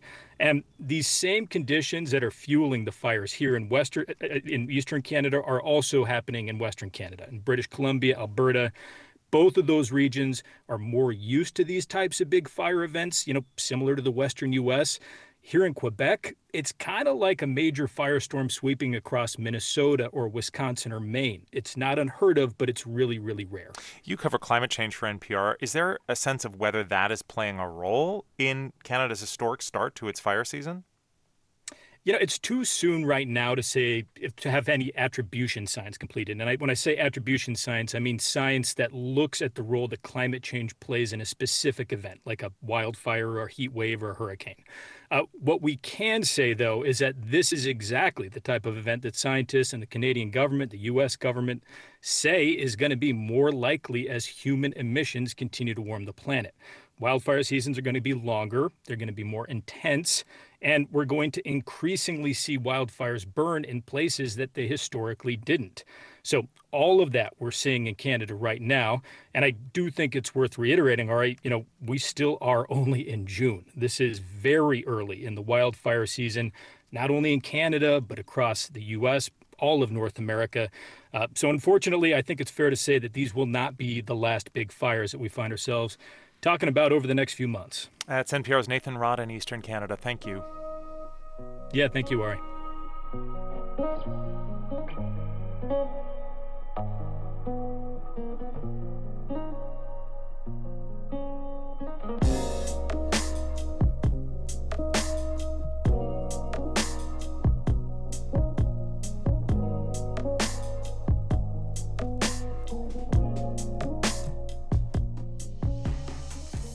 You're listening to All Things Considered from NPR News. With child labor in the news, here's something to think about. Under federal law, children as young as 12 can be hired to work on farms. But some House Democrats are trying to change that. NPR's Andrea Hsu has more. This year alone, stories have emerged of 13-year-olds cleaning saws in meatpacking plants, 10-year-olds working in the kitchen of a McDonald's. But this bill is not about them.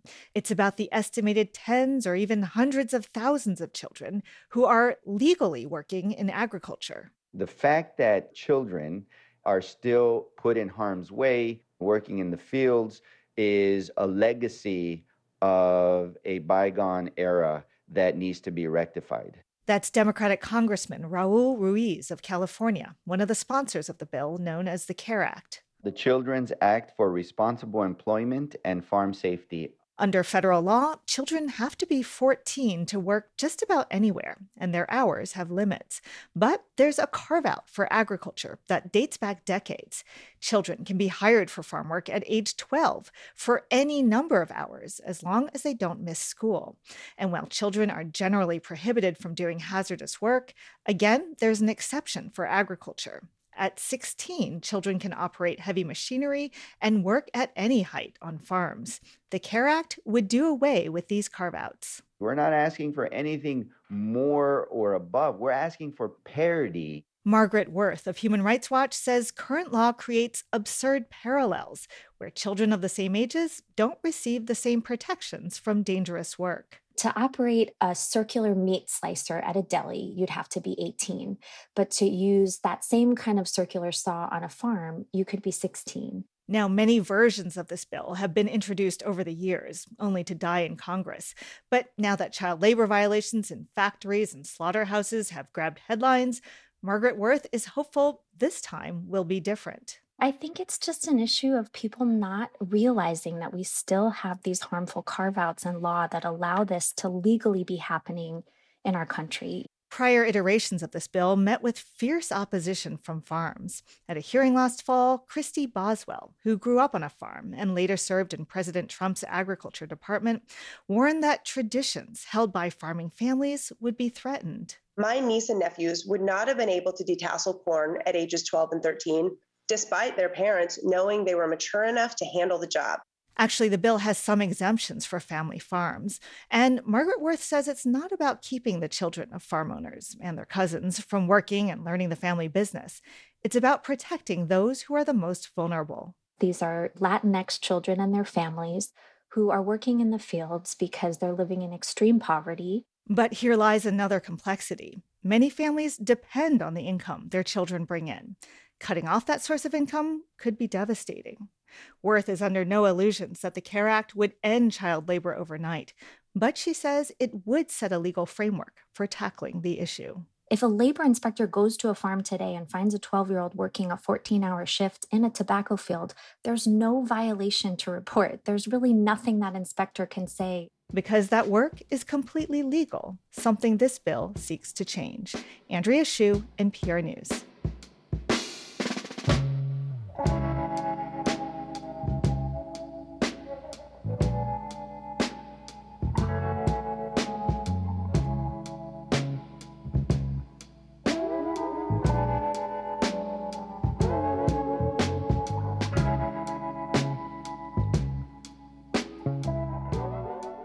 This is NPR News. This is 90.9 WBUR. Coming up on WBUR, a better public bathroom for people with a physical disability. And in about 15 minutes, the scene at the Miami courthouse where Donald Trump was arrested and arraigned today. Start your day tomorrow with WBUR to hear what's next for Donald Trump after he faced more than 36 charges today. Also, the Federal Reserve and interest rate changes. Listen tomorrow morning on the radio or ask your smart speaker to play WBUR. We're funded by you, our listeners, and by Lauren Holleran with Gibson Sotheby's International Realty in Cambridge, real estate brokerage that is grounded in data and committed to thoughtful design. LaurenHolleran.com. Tonight we should have some fog, showers for the early part of the evening, temperatures overnight about 60 degrees. Then for tomorrow, clouds and sunshine taking turns, maybe some late in the day showers with highs in the upper 70s. 69 degrees now in Boston at 5:49. WBUR supporters include Zevin Asset Management, building socially responsible investment portfolios that help create a healthy planet. Learn how to have impact at Zevin.com. The government's poor implementation of laws it's already passed, aka red tape. We've been trying to fix this problem with more money for technology in government, more oversight, and more rules. And the evidence shows that's not working. Jennifer Palka says we can slash that red tape, but only if government commits to upgrading its technology and its working culture. That's On Point this morning at 10 on 90.9 WBUR, Boston's NPR news station. This is All Things Considered from NPR News. I'm Elsa Chang. And I'm Ari Shapiro. Summer festival season is here, when cities block off streets for big events like the many Juneteenth celebrations happening this weekend. If you're a person with disabilities, public facilities like restrooms are often a major problem at events like these, even if everything meets the requirements of the Americans with Disabilities Act. That's because there are rarely enough facilities for people with severe or profound disabilities. Texas Public Radio's Jackie Velez reports on an effort in San Antonio to add some dignity to the rows of porta potties at America's street festivals and fireworks shows. Tracy Lewin understands more than most the need for a specialized bathroom for people like her son Mason, who has multiple disabilities and needs to be hoisted to change positions. As Mason was getting older, I realized that one of the challenges that we were facing, primarily myself because I'm 5'2" on a good day, was that he was going to be taller than me rather quickly, and I was running out of spaces that I could change him when we were out in public together. So Lewin decided to do something about it. She partnered with a local San Antonio nonprofit called Disability SA. And after 3 years of fundraising and months of construction, they've created a $130,000 mobile changing unit. Let's take a tour. Recently, it made a stop at the Fiesta Especial celebration at the Alamo Dome in downtown San Antonio. Lewin leads me into the 27-foot trailer. I should note that I use a wheelchair, and I appreciate the ramp up into it. The mobile changing unit has a wheelchair-accessible toilet. Also, if you're in a motorized wheelchair, we have a space with an outlet so you can recharge your wheelchair. In the back of the trailer is an adjustable plastic changing table. It's the size of a full-sized bed and has a handheld shower above it. Lewin says it's still a work in progress. It'll be motorized and you'll be able to move it up or down depending on where you're at. Level for transfer. Also important for the person, not only for the person who needs to be placed on the table, but also for the caregiver. There's also a Hoyer lift to help people move from a wheelchair to the changing table or toilet. Joanne Cerna used the mobile changing unit today with her daughter Vanessa. Vanessa has a neurological disorder that affects muscle movement. Cerna called it a godsend because it makes it easier to take her daughter to festivals. This unit has everything. It has a changing table, it has a Hoyer, has a toilet, and it's secure, it's private, and it's wonderful.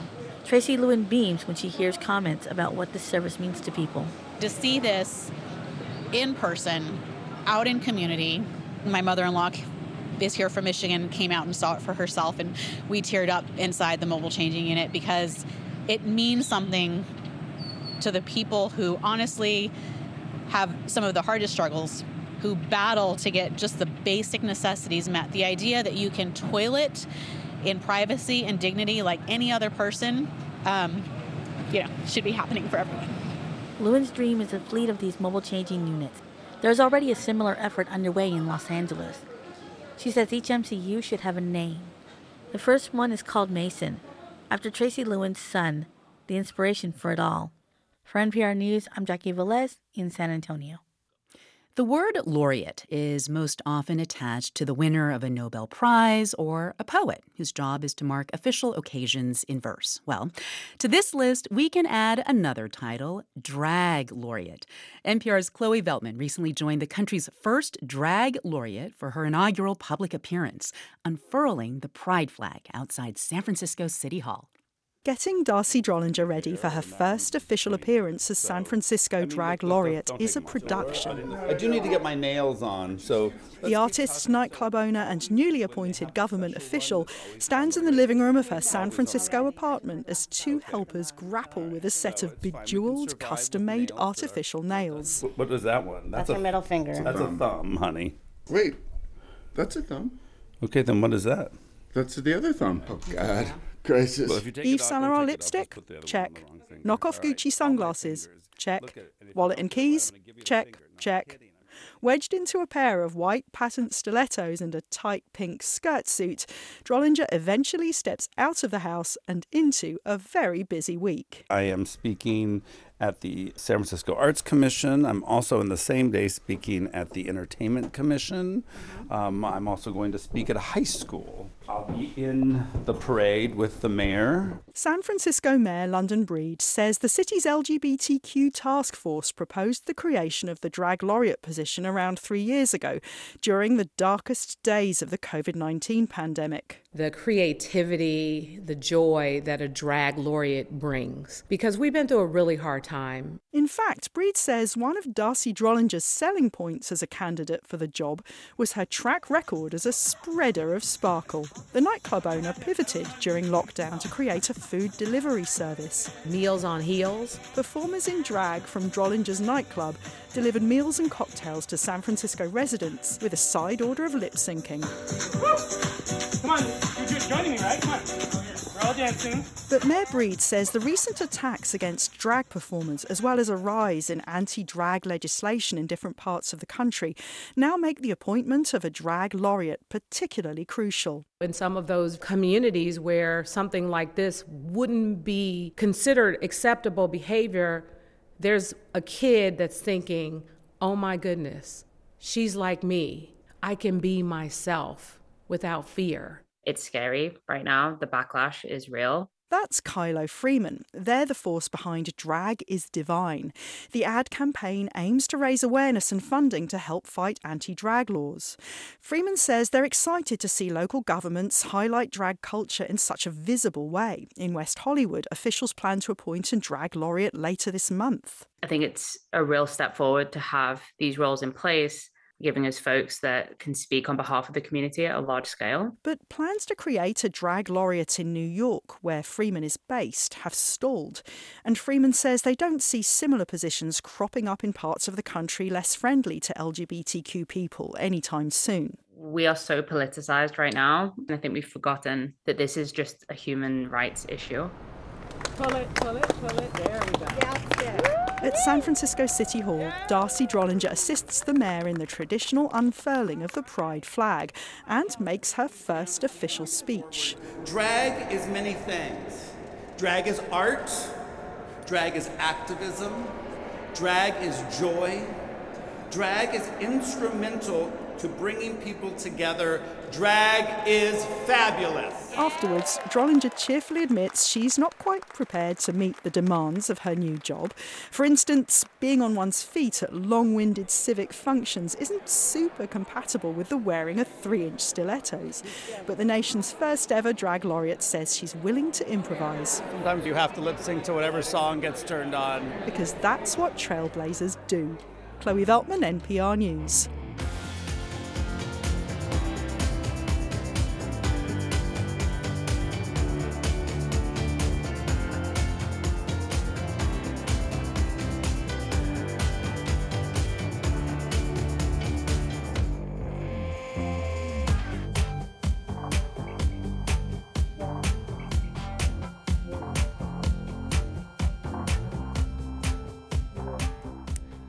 You're listening to All Things Considered from NPR News. Support for NPR comes from this station and from Total Wine & More, where in-store teams can recommend a Chardonnay, sparkling wine, or tequila for any occasion. Learn more at TotalWine.com. Spirits not available in Virginia or North Carolina. From Dana-Farber Cancer Institute, exploring how to fight a protein that keeps cancer cells alive. Learn more about Dana-Farber's Momentum of Discovery at danafarber.org/stories. From Subaru and its retailers, partnering with the Leukemia and Lymphoma Society this June to give blankets and messages of hope to patients facing cancer. Learn more at subaru.com/care. And from the Doris Duke Foundation. This is 90.9 WBUR. Still windy and sticky out there. Tonight we should have some showers before midnight, mainly cloudy skies, patchy fog, lows about 60 degrees. And for tomorrow, sunshine mixing it up with clouds. The chance of rain before the end of the day should make it to the upper 70s tomorrow, then brighter skies for Thursday, still in the 70s. 69 degrees now in Boston at 5:59. WBUR supporters include Stanhope Framers, Back Bay in Somerville, celebrating 51 years of museum-quality custom frames for individuals, artists, and businesses. StanhopeFramers.com. I'm Morning Edition executive producer Dan Guzman.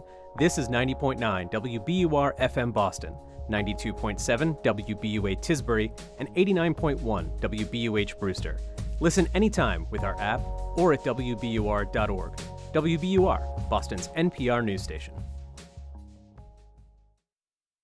To me, this is the worst thing in our country in history, maybe besides for Republicans, Abraham Lincoln being assassinated. The arraignment of former President Donald Trump today on federal charges in Miami. He pleaded not guilty to 37 charges. Today is Tuesday, June 13th. This is WBUR's All Things Considered. Good evening, I'm Lisa Mullins. Also ahead, the recent abrupt shortage of critical cancer drugs highlights a broken business model in generic drugs that leaves patients in the U.S. and all over the world more vulnerable. Con artists are using new technology to impersonate law enforcement, and hundreds of people are falling for the scam. Also, as the NBA crowns the Denver Nuggets the champs, we take a look at the financial surprise that awaits postseason winners and losers, the jock tax, coming up. It's 6:01.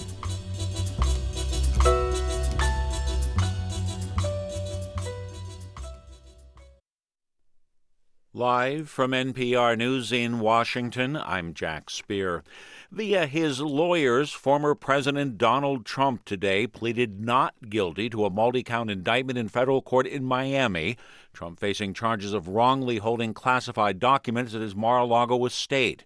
NPR's Carrie Johnson says it appears the prosecution wants to move forward quickly. Jack Smith told us that he wants a speedy trial. And if you look at that law, it says a trial within 70 days of today. But there are some complicating factors here. One is that there's a lot of classified information involved. However, it's not clear what Trump's legal strategy might be, including challenging evidence in the case. Unsupported claims that he's being treated differently than others. And he may also want to try to get that evidence provided by his lawyer, Evan Corcoran, out of the case, which is very powerful evidence about that obstruction, that conspiracy to obstruct him. NPR's Carrie Johnson. Trump left Miami after his court appearance. He's flying to New Jersey, where he's expected to respond publicly to the charges. The Biden administration is extending temporary protected status for hundreds of thousands of people from several countries. NPR's Joel Rose reports immigration authorities are dropping the Trump administration's effort to terminate the protections. U.S. immigration officials are extending temporary protections for more than 330,000 immigrants from El Salvador, Honduras, Nepal, and Nicaragua once again, allowing them to live and work legally through 2025. But the move stops short of a broader expansion of temporary protected status, backed by Democrats and immigrant advocates. TPS was created to help citizens from countries where conflict or natural disasters make it unsafe to return. The Trump administration argued that those protections should not be permanent, but its efforts to terminate TPS have been tied up in court. Now, the Biden administration says it will officially rescind the prior administration's attempts to end TPS.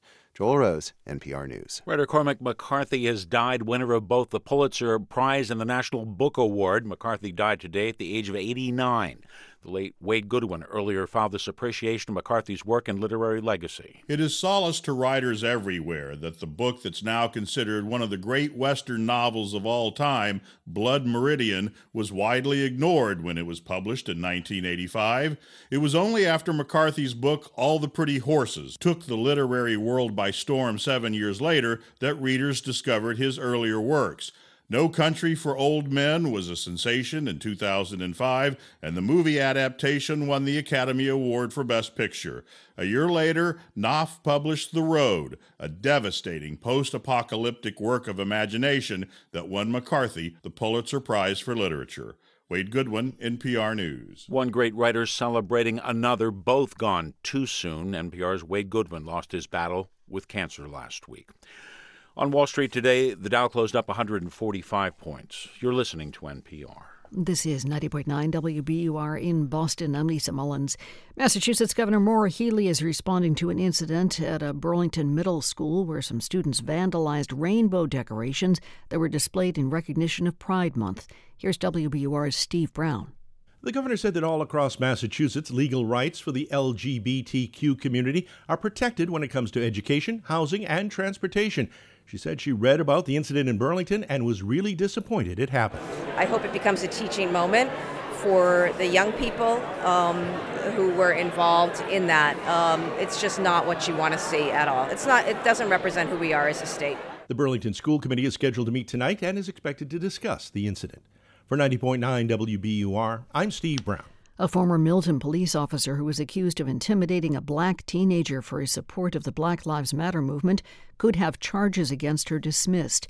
A judge ruled today in the case against Officer Patricia Leo and said it will be dismissed if she avoids any additional charges in the next year. Prosecutors allege the 54-year-old officer, who was white, threatened the 14-year-old. He was at her home visiting her son. She was placed on probation for a year in order to stay away from the teenager. The general manager of a Massachusetts electrical company has pleaded guilty to defrauding the state's commuter rail operator out of more than $4 million. 69-year-old John Rafferty of New Hampshire will face up to 5 years in prison and a $250,000 fine when he's sentenced this fall. Between July 2014 and November 2021, Rafferty and an alleged co-conspirator submitted false invoices for electrical work. They submitted them to Keolis.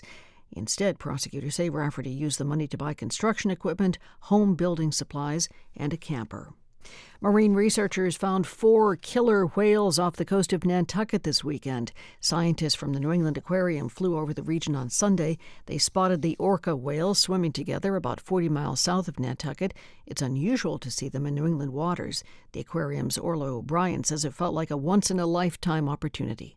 To see 4 of them swimming together was just really incredible. It's something that I think we all would have loved as children and grew up wanting to see. So getting to fulfill that dream or experiences was really amazing. During the 7-hour flight, the researchers spotted 4 killer whales along with 23 fin whales, including a mother and calf, 5 minke whales, 20 humpbacks, and 62 bottlenose dolphins. In the forecast, 69 degrees now in the Boston area. Some showers could move in tonight, followed by an overcast night down around 60.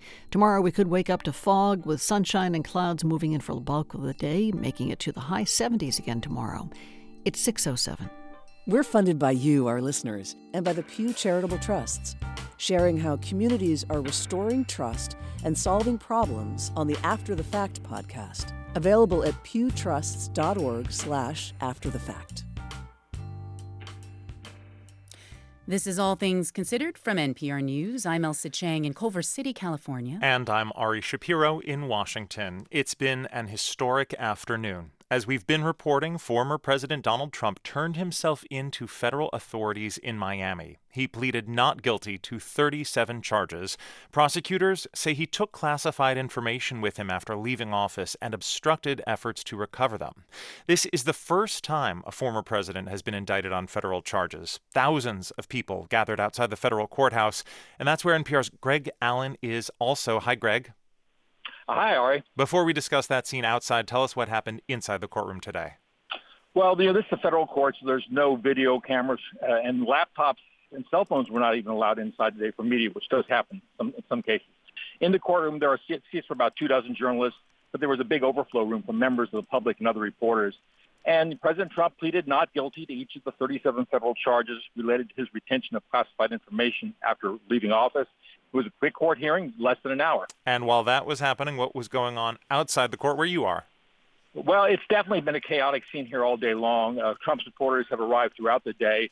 Among them was Luis Medina, who said he was from Miami. He said he felt the charges against the former president are unfair.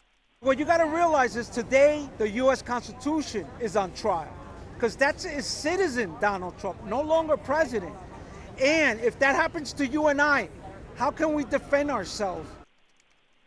It was difficult to get a number of how many people were here, but as the president led the court, because they're all scattered through the crowd, as the president led the courthouse, where they gathered outside and where his motorcade was leaving from, and it was quite a scene. I'd say there was well over 1,000 people there, maybe in the low thousands. And was it relatively peaceful? Any signs of tension or violence? Well, yeah, not. It was generally peaceful. It's really been just something like a carnival atmosphere all day long, with vendors here selling Trump T-shirts and hats. At one point, the mayor of Miami, Francis Suarez, came by to assess the scene. Here's what he said. I think we are managing the situation very well right now. There haven't been any incidents, and we obviously have a very large force, and we'll have contingency plans to grow if there's any issues. This is a real volatile crowd here, though, and Mayor Suarez, although he's a Republican, he's been talking about entering the presidential race, and as he was talking to the media and walking through the crowd, Trump supporters started chanting, "Rhino, shame on you," for Republican in name only. So he was not popular with the Trump supporters here today. There were also some incendiary posts on social media, some of them calling for violence. Were police concerned? Well, yesterday Miami's police chief said he'd seen the posts and didn't consider them credible. And I think, the way things turned out shows that he was correct in that case. Former Arizona Republican candidate for governor, Carrie Lake, was one of those who seemed to be talking about violence in her social media, in her speeches. She was here today, but didn't address the crowd. There was really just a small smattering of anti-Trump protesters here, but that did lead to some heated exchanges. In one case that seemed to be moving toward violence, police stepped in and they separated the parties. And that was about it in terms of what I saw today in terms of the threat of violence. And what could you tell about who came out for this, why so many people came out? Like, what was their motivation?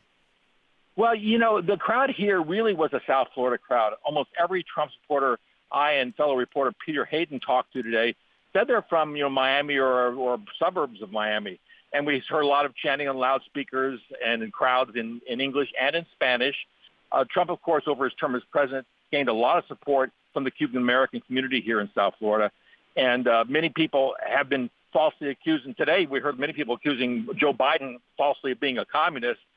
Trump himself has even picked up on that rhetoric, saying the U.S. is on the verge of becoming a communist country. So it's really resonating, I think, some of his talk and being under fire here by the justice system. I think people here are really rallying around. That's NPR's Greg Allen outside the federal courthouse in Miami, where former President Donald Trump pleaded not guilty to the 37 counts against him. Thanks, Greg. You're welcome. Many patients fighting cancer are facing another agonizing problem. Some key drugs that are used to treat the disease are in short supply, and there's no immediate fix. NPR's Yuki Noguchi explains how a broken market for generic drugs means shortages like this are affecting more people. When I reach Toni Desimitz at her home outside Raleigh, she first tells me not to pity her for having advanced ovarian cancer. But you know what? I'm probably the toughest person you're ever going to meet. She's faced death and the fear of it. She fought in the Gulf War. She then climbed police ranks, becoming chief before retiring. At 55, she still feels mentally tough and physically primed despite her stage 4 diagnosis. When we're done talking, I'm going to go on a 10-mile bike ride. The other day I did 20 miles, so I'm gearing up for next week. I try to gear up all the way until the day I have chemotherapy. And so I don't ever sit around and go, well, how long do people live with this cancer? I know what the statistics say. But even Desimetz felt scared in early April. A medicine called carboplatin, which had almost eliminated tumors in her previous rounds of treatment, was in very short supply. Not just carboplatin, but also a similar drug called cisplatin. Both are core to treating many different cancers. The Food and Drug Administration recently said it would allow import of unapproved cisplatin from China. Still, experts say it may be years' end before shortages might begin to ease. All that has put Desimetz in a tough spot. So here I am, faced with two suboptimal treatment plans. One choice? Substitute a drug with more severe side effects like nausea and nerve pain. The other? Continue treatment without it. She opted to go without, but won't know the health implications of that choice for weeks at her next scan. The story of how these two critical medicines, plus more than a dozen other cancer drugs, ended up in shortage boils down to a faulty system of generic drug making overall. That's something Professor Kevin Schulman researches at Stanford. We have a market that's really just totally focused on price. Americans rely on generic drugs for over 90% of their prescriptions. But Schulman says it's hard for drug makers to make a profit on medicines once their patents run out. Manufacturers are under constant pressure to make generic product at the lowest cost possible, even at a loss. That's led to factory shutdowns. Those that remain are driven to cut dangerous corners. Take Intas, the India-based company that made half the U.S.'s key cancer drugs.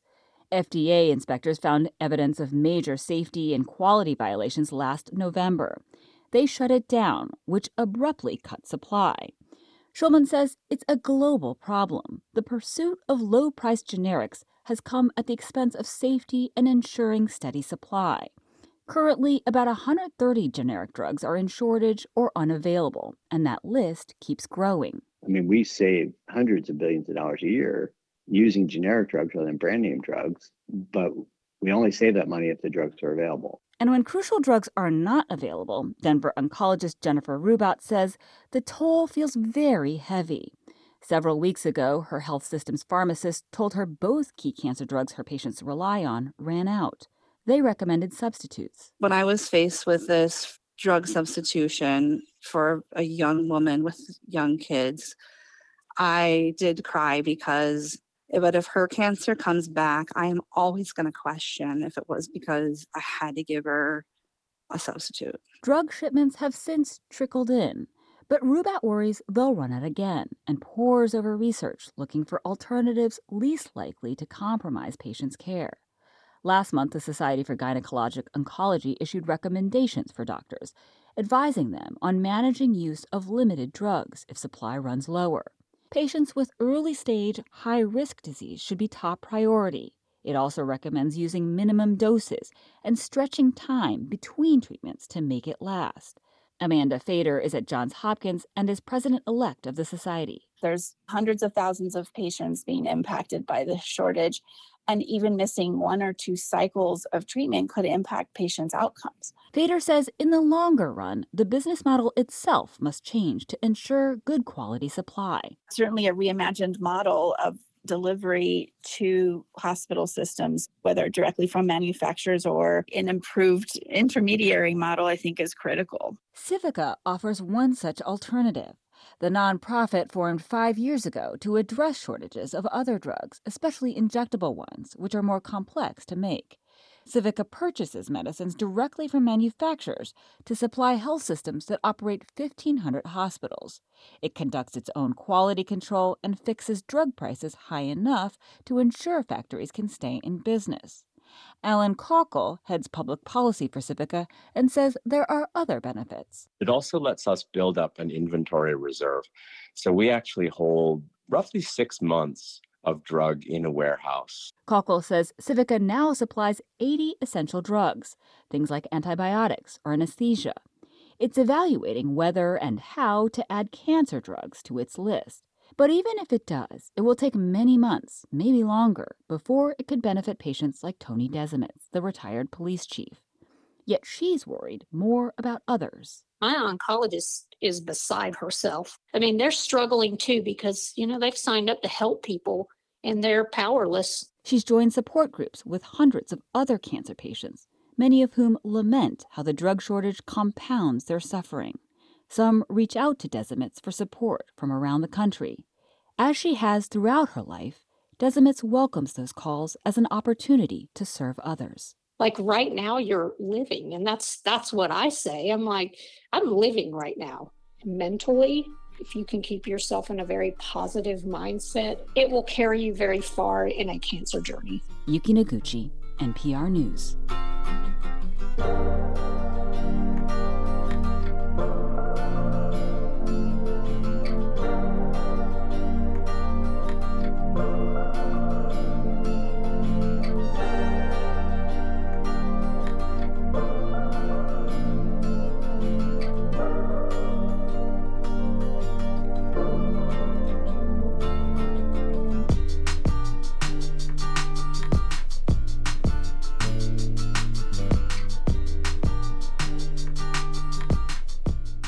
You're listening to All Things Considered from NPR News. Coming up on Marketplace, the annual rate of food inflation in the UK was 19% in April. The annual rate in the U.S. was 7.7% in the same month. What's keeping food in Britain so expensive coming up? And ahead next, the jock tax.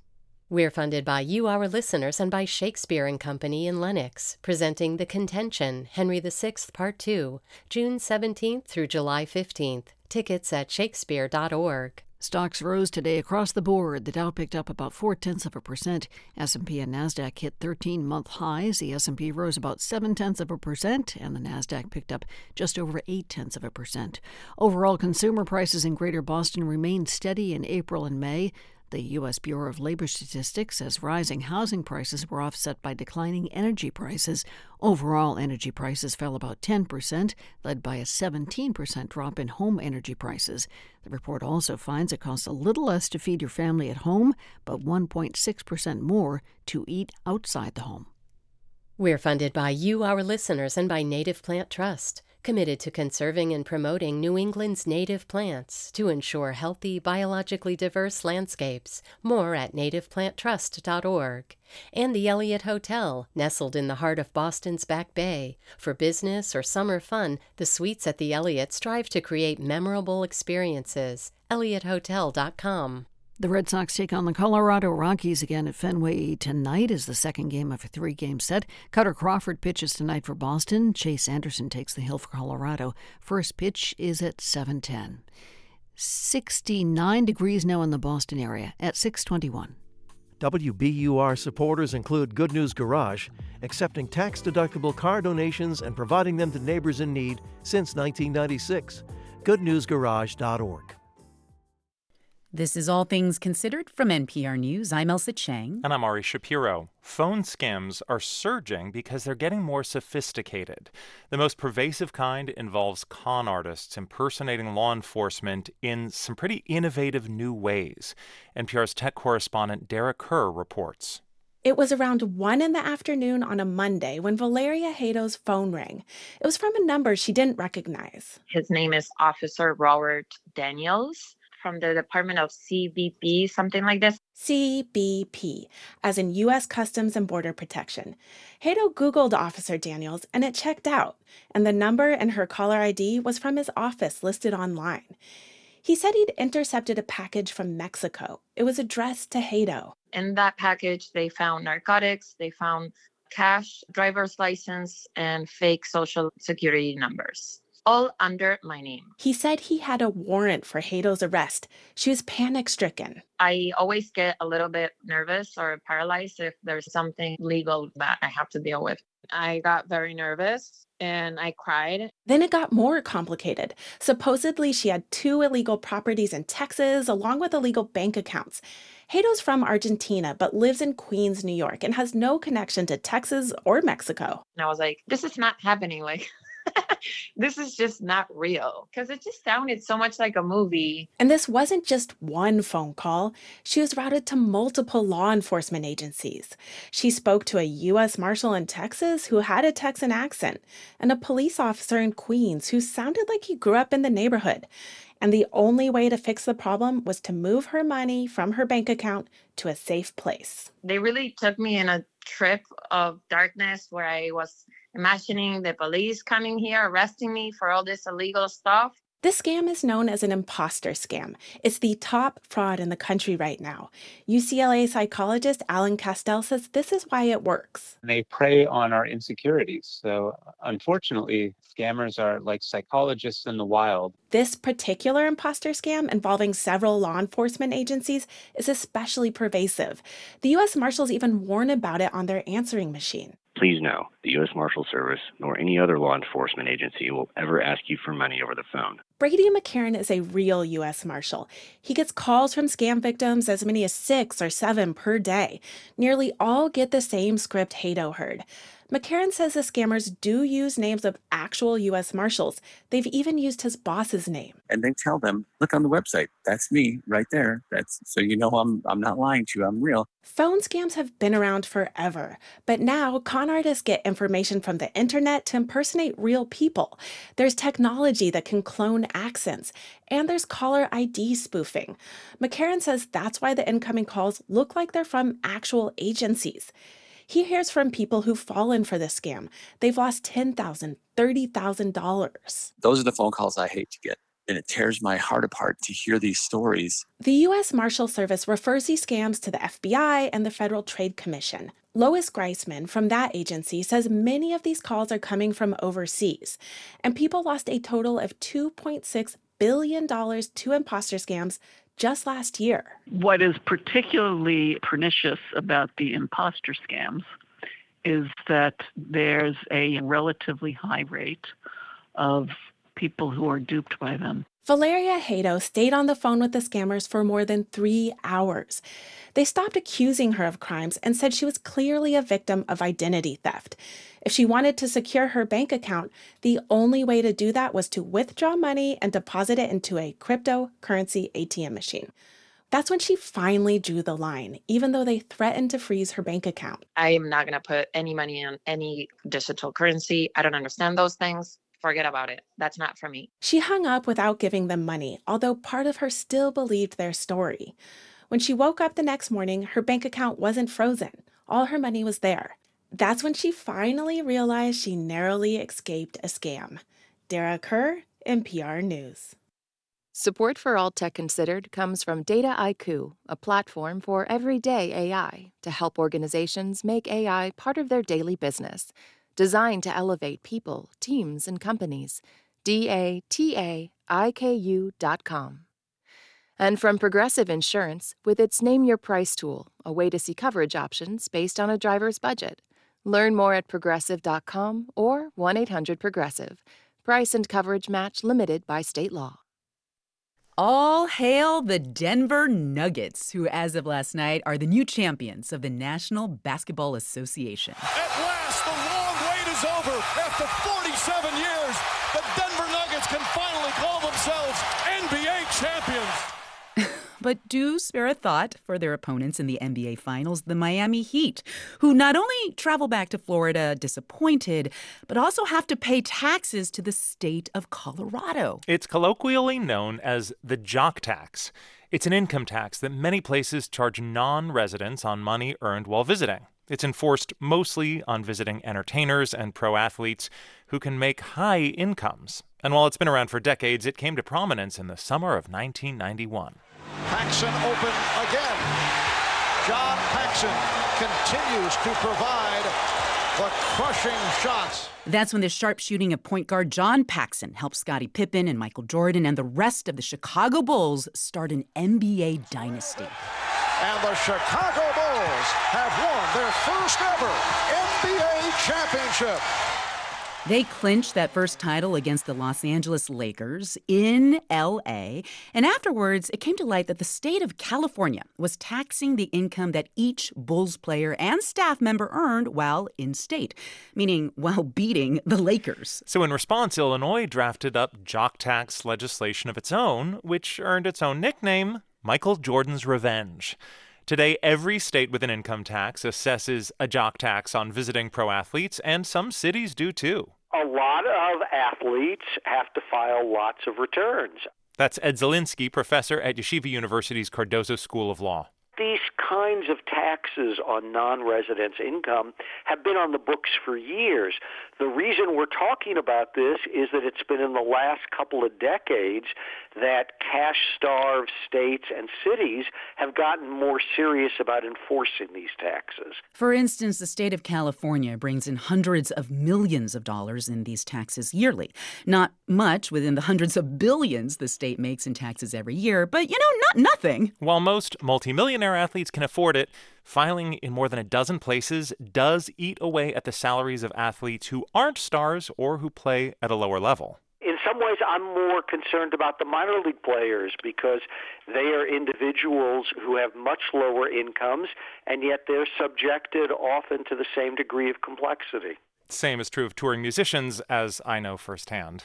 Sorry, Ari. Enforcement often shows up in the form of deficiency bills. This is the ultimate tax that a tax collector likes to impose because it's on a non-voter. Law professor Ed Zielinski forecasts that even more state and city tax commissioners will follow suit now that federal relief funding from COVID-19 has dried up.